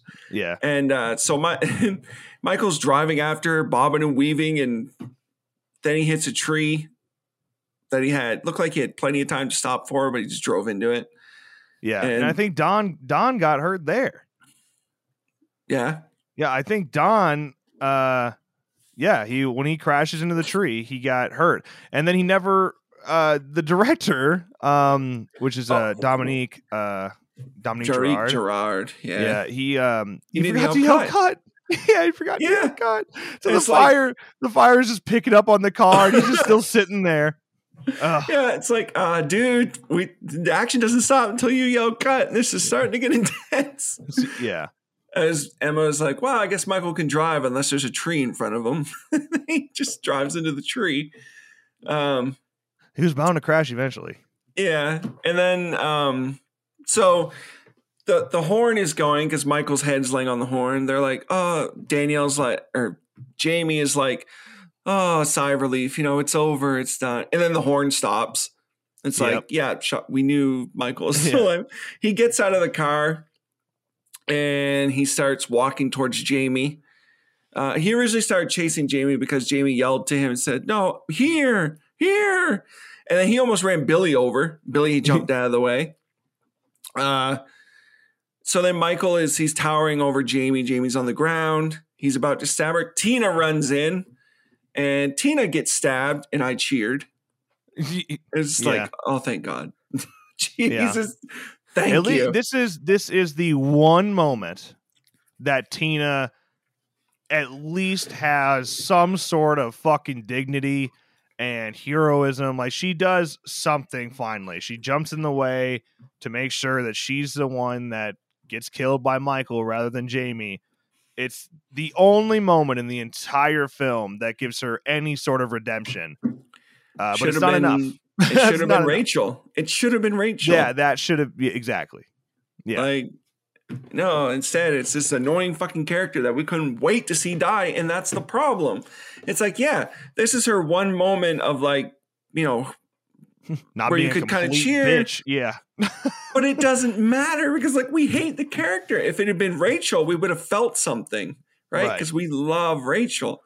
But no, they got it fucking ass backwards and killed the character, gave a character a moment that we didn't care about because we hate the fucking character. Yeah. And so Billy and Jamie get up and run, and of course, who finds them? Loomis, who's creeping around in the woods and doesn't announce himself before and just grabs them and scares the shit out of them. Yeah, did he ever know that they were going to Tower Farm? I guess he knew Tina was going there. Oh, yeah, because he knew where the cops went. Yeah. Yeah. So, but yeah, he got there and scared the shit out of them, brings them out. And I was thinking when he brought them out, he just said, it's okay. I scared the shit out of them before I found them. Yeah. And he brings them out and to the police and everything. And Jamie's like, oh, or Loomis says, like, will you help me now? It's like, she tried to help you earlier. The dog. Or whatever. And Jamie's like, she says, can you kill him? And Loomis is like, think so. Yeah, probably. Yeah, I think so. I don't know. I'm not going to guarantee anything. I mean, Jesus, but and she's like, "What do you want me to do?" And then, so I guess he tells her to plan. Everyone leaves. Loomis is standing there in the woods. We see Michael in the back. He's kind of walking. He walks out into a little bit of like moonlight there, and Loomis is like, if you kill them all, the rage will go away. It won't, Michael. It'll just destroy you too. Go home, Michael. Go home. You'll find me there. You'll find her there. Bye. All right, see you later. See you later. Just, give you that message. By the way, your house is a giant Victorian house now. Huge. I left the address on a tree over here just in case. Yeah, just in case you can't find it, because it is very different now. Took me a while.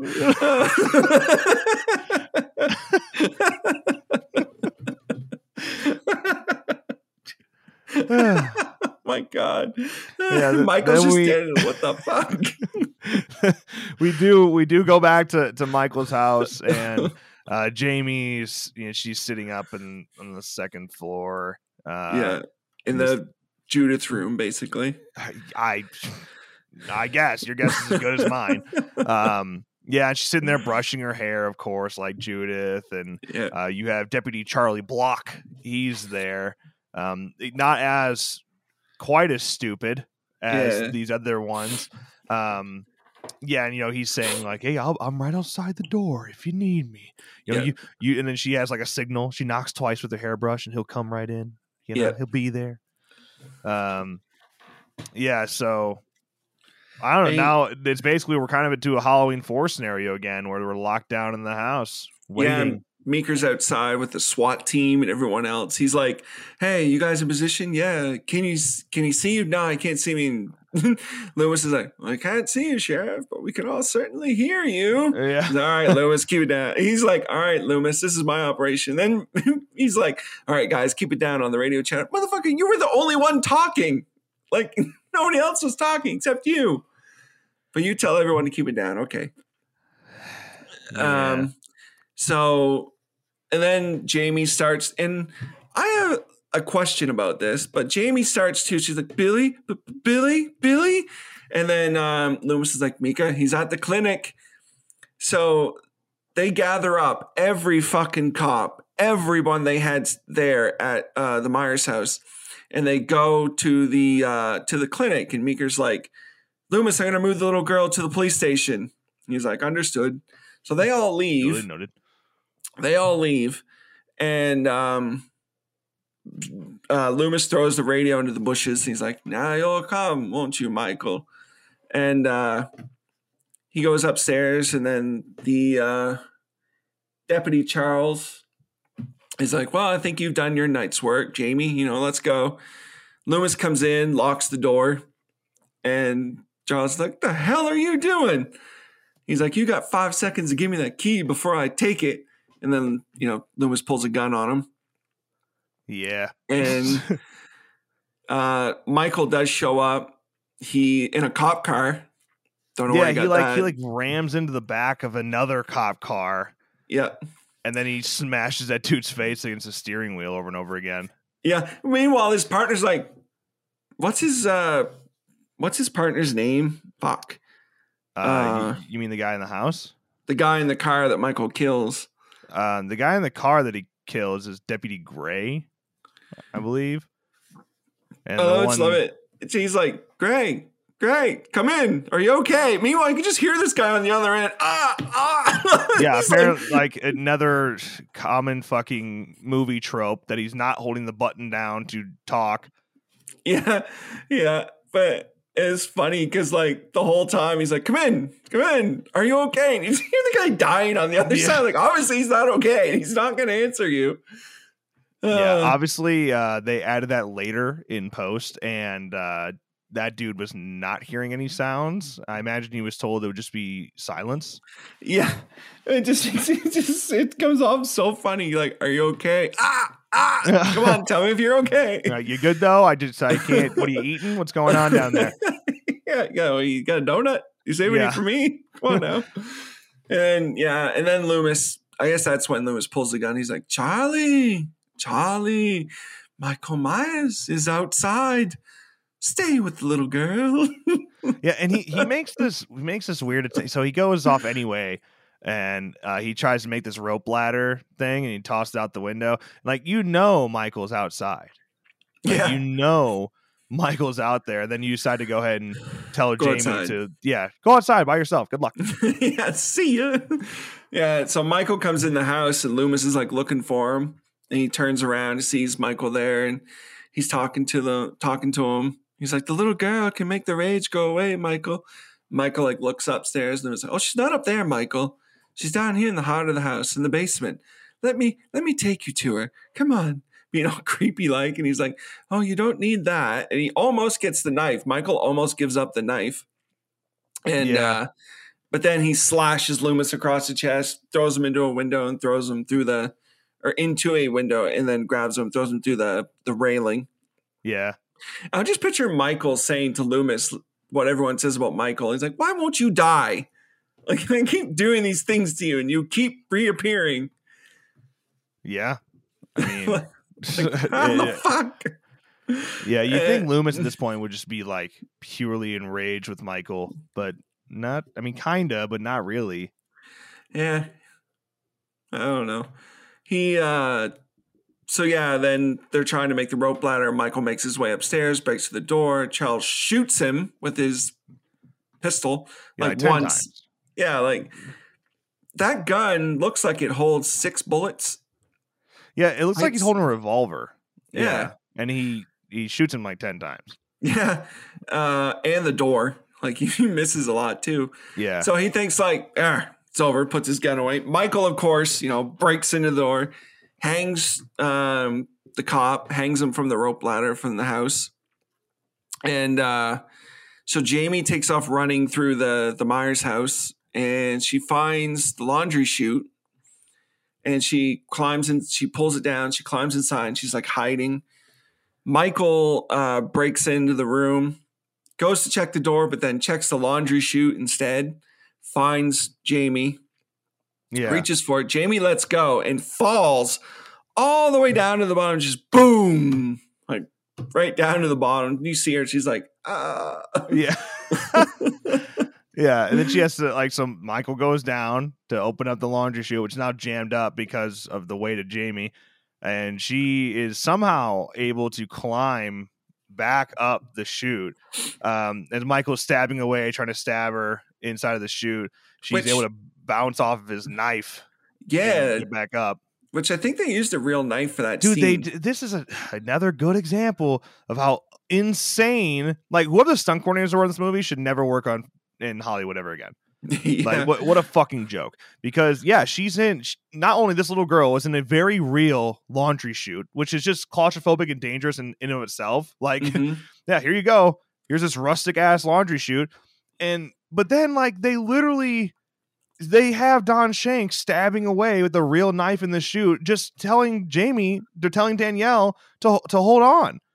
Yeah, like don't fall. Up. Yeah, and then at one point she gets stabbed.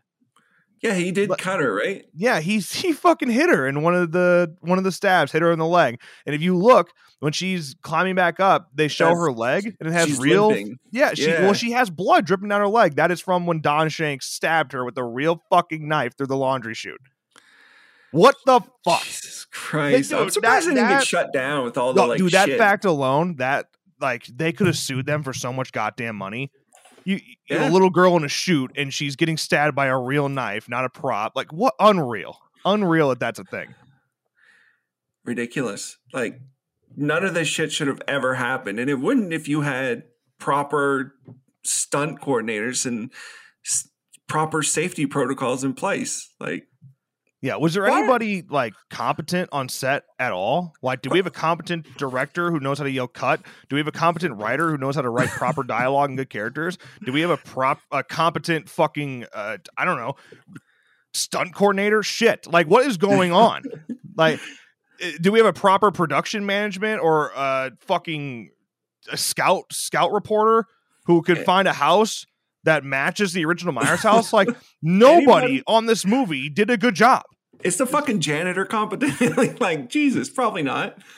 Like, fuck. I would love to sit down and watch this movie with someone who's into stunts and who is good at stunts and who's a coordinator and just have them see this shit and talk about how awful it is. It's unreal, dude. Don Pike, by the way, was the stunt coordinator in this movie. So I don't know if it's his responsibility for things like that, but I think we should probably address that a little bit. Not to mention the fact he's stabbing this shit with a real knife, and there's shots where he's wearing the mask and stabbing. Yeah. So which I would hope that she wasn't actually in the shoot then. I would hope, because his vision is more limited with the mask on, stabbing, and he's stabbing like ferociously, like, you know, rapidly with that knife. I'm going to assume she wasn't in the shoot in that scene, but yeah. Yeah. At least the makeup department seemed to know what they were doing. Because the makeup department has Robert Kurtzman, who, I mean, he did shit like Wishmaster and From Dusk Till Dawn, and he's even today he's still around doing makeup in like The Haunting of Hill House and Doctor Sleep, and very iconic special effects supervisor. And then Greg Nicotero also worked in this movie, who, by the way, it said in the movie commentary for this that Greg Nicotero was dating Wendy, which her name is Wendy Foxworth now. It was Kaplan, Wendy Kaplan, at the time of this movie. They were dating. She plays Tina, so he was dating Tina. Oh yeah. So this is all Greg's fault. God damn that son Greg. of a bitch. I know he said that he had a back and forth with the director at one point about one shot where the director, it was when that cop gets killed that Michael runs into the back of the car. Greg was saying like, oh, you know, I told them if you can do this and the camera can do that. And then he said the director told him, oh, what do you know? You're just a special effects guy, you know, stick to your job. Yeah, and now what is Greg doing? Oh, he's directing literal episodes of The Walking Dead. Fuck. Yeah. Okay. Yeah. Okay. And what is Dominic? What is he doing these days? Let me see if I can find anything. He's most known for Halloween 5: The Revenge of Michael Myers. So, dude, this is a crazy fucking fact. Wow. I had no idea. So Halloween Kills, he was the second unit director. Are you fucking kidding me? Wow, this motherfucker. Are you kidding me? Yeah, dude, he was the associate director, second unit on Halloween Kills. So he did all the shit that David Gordon Green couldn't do. Like, that didn't get around to shooting. That's crazy. Wow. That's so he's a part of 2 bad Halloween movies. Dude, it's so weird because, yeah, he's done some, like, TV movies, like American movies, but 99% of his work, especially in the last 30 years after, like, Halloween 5, were all movies in Switzerland. They are not English movies. Unless he comes back and does Halloween Kills. What is going on? Why? That's random. Wow. That's insane. That is so weird. It all comes full circle. I guess so, yeah. He's like, I'm back to fuck it up again. Yeah, no, I mean, as a second unit, you'd think, and I don't know, what would the second unit even handle in Kills? It would pretty much be establishing shots. Like, he couldn't have done much, I wouldn't think. I don't know what the B team what a B unit would be doing in Kills, but yeah, I don't know. Watch, he probably directed the entire like hospital scene with the dude jumping out the window or something. Probably, yeah. Wow. Maybe he filmed the mob scene and beat him up, Michael, at the end. I think more importantly, what is that fucking stunt coordinator doing these days? I'm gonna look that up here in a second. I'll find that. Let's continue on while we're at it. Yeah, so Jamie crawls out of the laundry chute. Michael's frustrated that he can't get her. And so Jamie's running through the house. Eventually, Loomis is back up. He grabs Jamie, and he's down at the bottom of the stairs. Michael comes out, sees Loomis, has Jamie, and Loomis is saying, "Oh, come on, Michael, catch the little girl. Come on, you want he's her." literally He's egging Michael on and like holding Jamie out in front. Jamie's like freaking the fuck out. Yeah. And because Loomis is like, "Come on, catch the little girl. Come on, you want her? Come on." And so he's baiting Michael, and he leads him into the, I don't know, like entrance area, living room area, whatever. And he pulls a string, and this giant chain net falls on Michael. And he lets Jamie go, and then he grabs a gun, trank dart gun, and he starts shooting Michael with these tranquilizer darts. And of course, Michael doesn't go down. Michael eventually grabs the gun away from him, still at the net. So Loomis grabs a 2x4, rips a board, off a window, starts beating Michael. Don Shanks had his nose broken in this scene by yeah, he did. So there's a laundry list of fucking things, injuries and shit, and potential like almost injuries in this movie. But yeah, Loomis beats the hell out of Michael. And he's saying, "Die, die, die," over and over and over again. Eventually, Michael, passes out, and Loomis falls on top of him, just looking at him like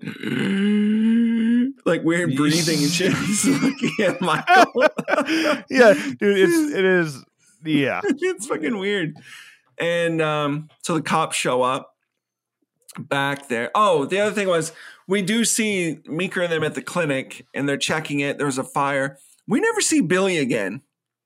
And she was saying, Billy, did Michael kill Billy? Is that what we're led to believe? No. I mean, we never see him again.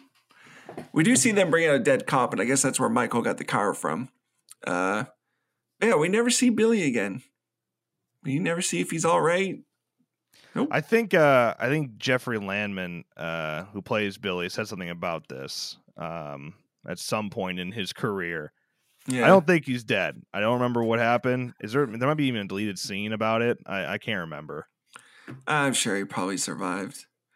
So yeah, and then the next scene, they have Michael in custody. They left his mask on. Dude, they don't unmask him when they take him into custody. They just cuff him and shackle him and take him that way, and then they put him in a jail cell. And you see Michael sitting in there, squatted down, playing with his chains, so fucking with his mask on. This, all right, man. Like a lot happened in this whole last get go here. One, the entire trap that Loomis set up is just ridiculous. I don't know when he found the time to do that. I guess the man in black boots watched him set this trap up that time that he was there. He set up the chain link bullshit. He had the tranquilizer gun ready. Just what the hell. But then the whole thing with Jamie being in the attic with the coffin. Oh, right. I skipped over that shit. I forgot about that part. Yeah, like Jamie comes up to the attic and finds. Well, it's right after she gets out of the laundry chute. She goes up to the attic. She finds Rachel when that's sad as fucking shit. But she finds Max, and it's a very obviously like stuffed animal. Like it's a very obvious fake looking dog. Like it doesn't even. They didn't even try to make it look real. It looks like a stuffed animal. And she finds Rachel, and that's that moment you feel something because like, oh, it's right. She's seeing Rachel dead, right?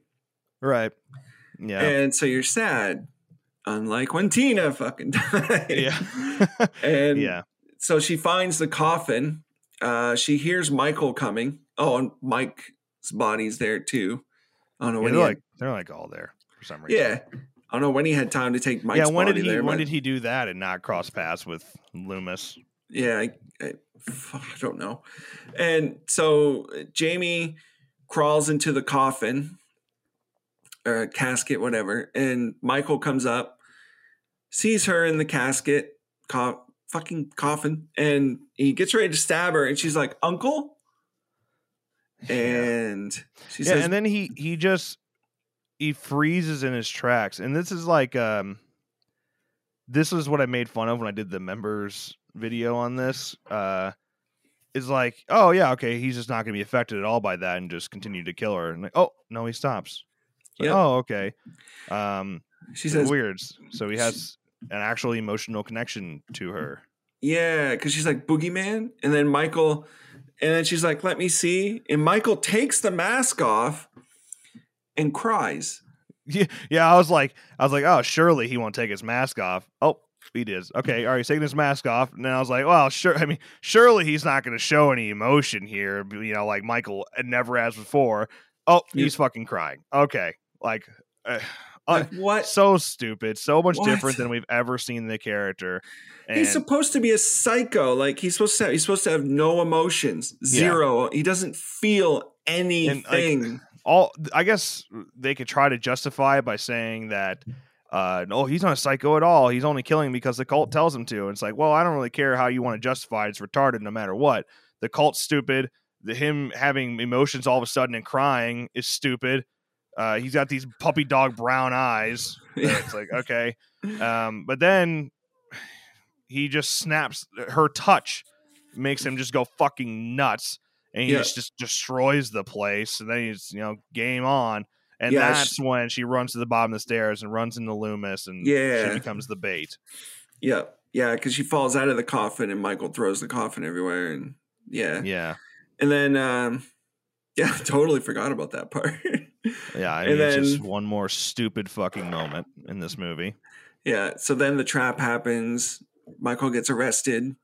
Yeah. And then back to that fucking point. Like, Michael sitting there. One, it's already stupid that he's sitting there on his fucking knees like a petty little bitch. Yep. But then he's in his coveralls and mask still. How the fuck? Why? Why would you not take the mask off? Why would that ever happen? Like, they're literally just suspension of disbelief. We need to keep the mask on Michael. We can't take it off. That'd be ridiculous. Even though we had him take it off and cry like a little bitch 5 minutes ago, we're not. No. Cops can take his mask off. We can't just look at the back of his head. Do is take the mask off because they want to see his real face so they can identify him. Yeah, no, it's so stupid. Stupid. And it's just sitting there like fiddling with his chains, like he's ashamed. Or like he should be just standing up, staring at them. Yeah, or at least just not doing what he's doing. Not sitting there playing with the fucking chains, looking down, crying like a little girl. Like, Jesus Christ. And then Meeker's like, the National Guards will come and take him to a maximum security where he'll stay till the day he dies. And then Jamie's like, he'll never die. Yeah. And we never see Loomis again. Loomis isn't there. He's gone rest of the movie. Loomis is out. And then one of the cops is like, I'll take you back to the clinic. Gets her in the car. It's kind of creepy. Like that cop just kind of like looks at her. It's weird. And they're getting ready to go back to the clinic. Man in Black shows up, shoots up the whole fucking place after throwing a bomb of some sort. You just see his silhouette with a machine gun and cops dying. The one cop that was going to drive Jamie runs back in. He dies, obviously. He tells Jamie, stay here. She doesn't. She gets out of the car. She goes in. And she walks through the police station of just dead cops. Yeah, and Meeker's dead too. They're all dead. They kill Meeker off screen. They kill Meeker off screen with the fucking assault rifle by a character we've never seen before. Yep. It's like, oh, Jesus. And dude, Sheriff Meeker is a cool character, established really well in Halloween 4. And that's what you do. It's another thing this movie just takes everything Halloween 4 did that people love about Halloween 4 and just shit on it. Yeah. And just like, those characters you like, they're dead in really off screen or really weak ass ways. That cool ending, fuck that. That's out. Like Loomis, we're gonna make Loomis really fucking like bad in this one. And so Jamie's walking through the hallway. She sees all the dead cops. She gets to Michael's cell. The bars are like blown off and bent. There's fire. And And the last shot, the last thing in the movie is Jamie saying, no. And then that's Halloween 5. Yeah. By the way, that no that she has there at the end, that was sampled in Happy Death Day. Oh, was it? Yeah. I don't know when. I need to look that up, but yeah, it's in there. So cool. How about that? Yeah. So a stupid fucking ending. I guess at the very least, it left us on a cliffhanger with questions. Questions that I never wanted to ask. Like, it's just, I fucking hate this movie. I can say it again and again. It is. I don't understand how you go from something that is Halloween 4 and you're like, man, we hit the fucking jackpot here. We're making a ton of money.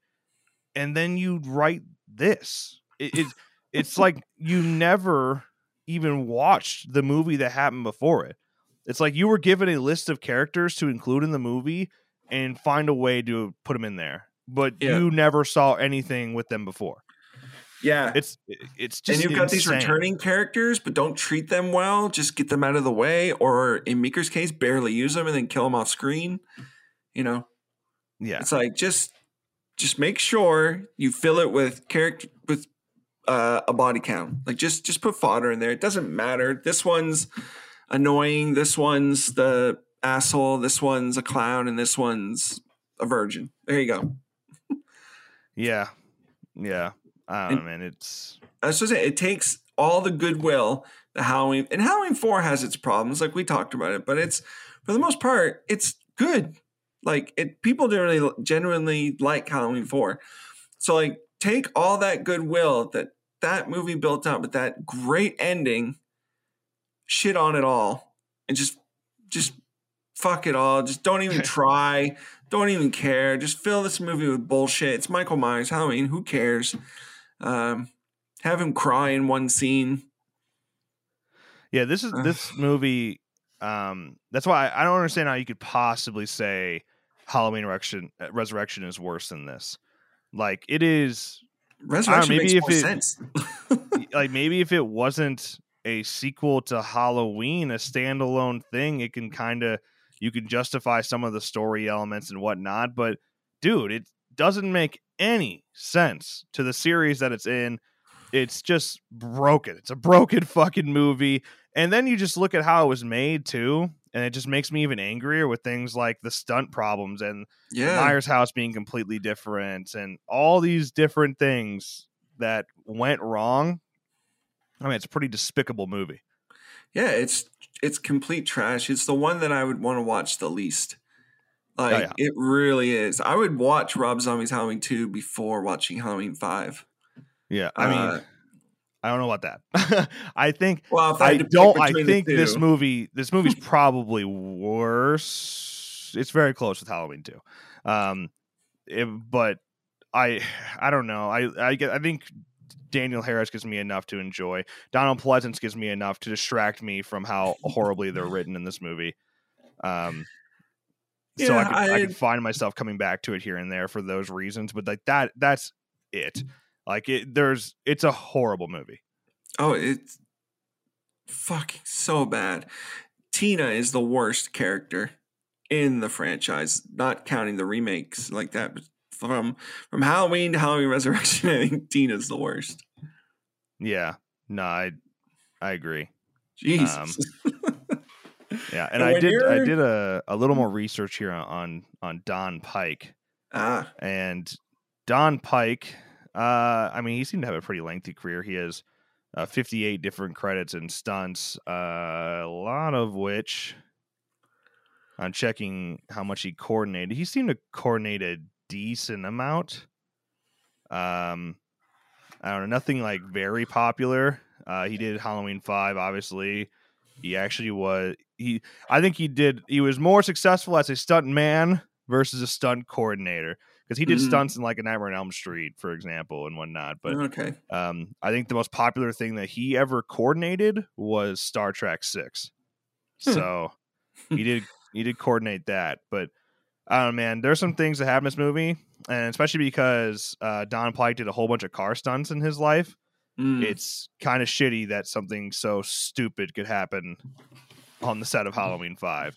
Yeah, you stabbed a little girl. A little girl actually get cut by a knife. Yeah. One of your actors almost got run over. Yeah, Don Pike, his last credit was Arlington Road in 1999. And I think, he never worked after that. I believe he passed away in 2018. It's honestly kind of hard to tell because there's no real proper biography on him. But it looks like he passed away at the age of 88. Oh, there you go. So I'm not going to shit on you too much, Don, because I don't want to do that. I don't want to wrestle you out of your grave here. But yeah, I don't think Don was much of a coordinator. I think he should have just performed the stunts that day. Performed the stunts and not, not set them up. Yeah. Yeah, God. Halloween 5. It just boggles the mind how much they shit the bed. It is interesting to me that they took what happened in Halloween 5 and went ahead and made a Halloween 6 and continued the story. You look at the results of Halloween 5 and how it's the least successful Halloween movie ever. And you're like, oh, you know what? We'll finish the story. Yeah. We'll finish the story. And said that maybe they should have pulled a requel all the way back then, They definitely should have, because I like Halloween 6, but Halloween 6's story is fucking batshit crazy too. Yeah, it is bonkers, but at least it establishes characters that are enjoyable, That's true. And it does have a good, Michael looks good, the mask. Yeah, Michael looks good. There's just a lot of they took what is the fucking diarrhea of Halloween 5 and they're like, how do we make this work? Yeah. And they tried their best. Yeah. I mean, two different cuts in the movie, and one's better with story, one's better with kills.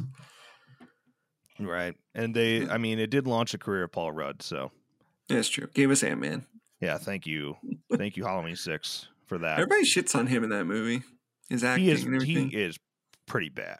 I don't know if it's necessarily him or maybe the way he was directed or the script, but he's very awkward in that movie. And it's several different times where he, I don't know, kind of flips this weird switch. He's supposed to be creepy, I think, but it never goes away. Even when you're liking him, it just never goes away. He continues to be creepy as shit. Even in that, his final moments fighting Michael, and he's beating the shit up with the pipe. He's creepy then too, and the way he's smiling at him and shit. It's okay, chill out, Paul. That'll be a weird one to review if we ever get to it, because there's two different cuts. Oh yeah, going into the producer's cut would be interesting. Yeah. Well, it does have that whole baby storyline, whose baby it is in the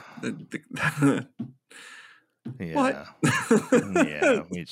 Halloween's a weird franchise, and Halloween H2O. Talking about that, that is technically the first legit requel.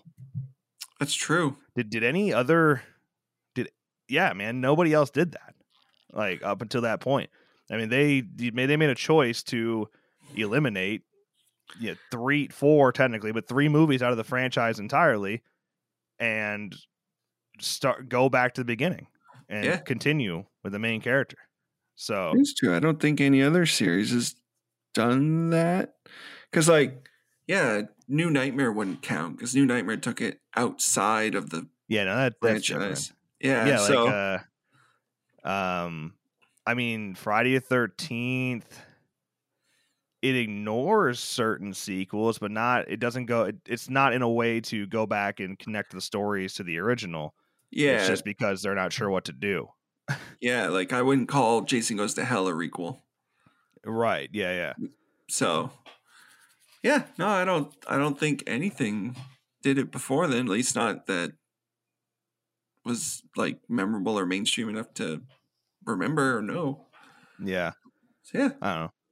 Well, I guess at the end of the day, Halloween 5, it's a complete piece of dog shit, and I fucking hate this movie, and it should apologize to all of the Halloween fans, and it should apologize to a lot of its cast and crew, apparently, because they went through some shit they shouldn't have had to, due to ignorance and being incompetent. So, yeah. This is now the third. This is episode 7. We're only 7 episodes in. This is already the third Halloween movie we've done. So we might need to step away. We might need to step away for a little bit before we dive in. I think it also doesn't really fucking matter because there is no formula to this. All right. It's just whatever we want to shit on for the day. Pretty much. But I do think we need to take a little break from Haddonfield for a while. Yeah, I mean we've only gone over one Friday movie, you know. It's true. We haven't touched Child's Play or Nightmare on Elm Street series. Yeah. Oh, and believe me, Nightmare on Elm Street, bro. Like you hit Dream Child or Freddy's Dead. Like there's a lot to talk about there, and Child's Play with Seed of Chucky and Cult. Yeah. Well, I mean, I wouldn't shit on Cult. I don't think it is a little bit, not as much as Seed. Yeah, no, I mean, like Seed's in its own fucking category. Yeah, I honestly haven't watched it in years because of how much I don't like it. So same. Rewatching it again. Maybe I'll like it if I rewatch it again. You really think you could like Glenn or Glenda? I mean, it's a different world now. You know, it's a different world of accepting. That discussion is easier to have, I think. Oh, well, I know nothing about them being what they are. I just mean Glenn's just fucking awful. Yeah, I know, but I guess maybe it's easier to talk about now, at least. It's true. Yeah, true. But no, you definitely don't. You don't hate Glenn / Glenda for being trans curious, or I don't even know. I don't even is Glenn? Is it like is Glenn officially Glenda? How does that work? Like, isn't Glenn coming back in like Chucky? I thought they're both supposed to come back. Yeah, I don't know. The conversation of Glenn comes back up all the time, but are they going to be Glenn or are they going to be Glenda? Are they going to be both?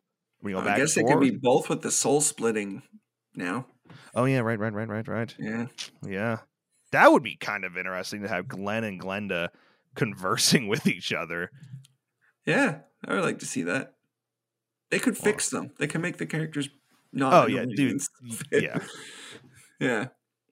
Especially Glenda, she's evil. Like she's like Chucky. So yeah. I don't know. But I mean, if there's, I was thinking like, what movies do I hate that I want to come back to on the Rabbit in Red, and well, there's plenty of bad movies out there. But if you're looking at like original, like these franchises and these big boy IPs, I don't know. I don't know what I hate in this world. Yeah, I guess like Hellraiser's got some real bad ones. Yeah, but fuck, man.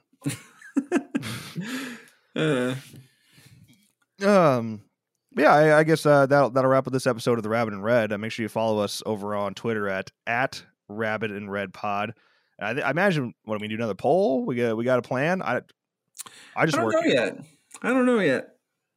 We'll figure about it. Yeah, we'll figure it out. But yeah, and that's pretty much it, man. Leave a rating if you haven't already. Every rating makes a big difference, man. Push the algorithm, get some new people. Make it happen. Anything else? No, I think that's it. Okay, well then I guess as always, make sure you never forget that everyone's entitled to one good podcast. Don't you blame the movies? Movies don't create psychos. Movies make psychos more creative. Look at me, Damien. It's all for you. The blackest eyes, the devil's eyes. Look what you did to him! Death has come to your little town, Sheriff.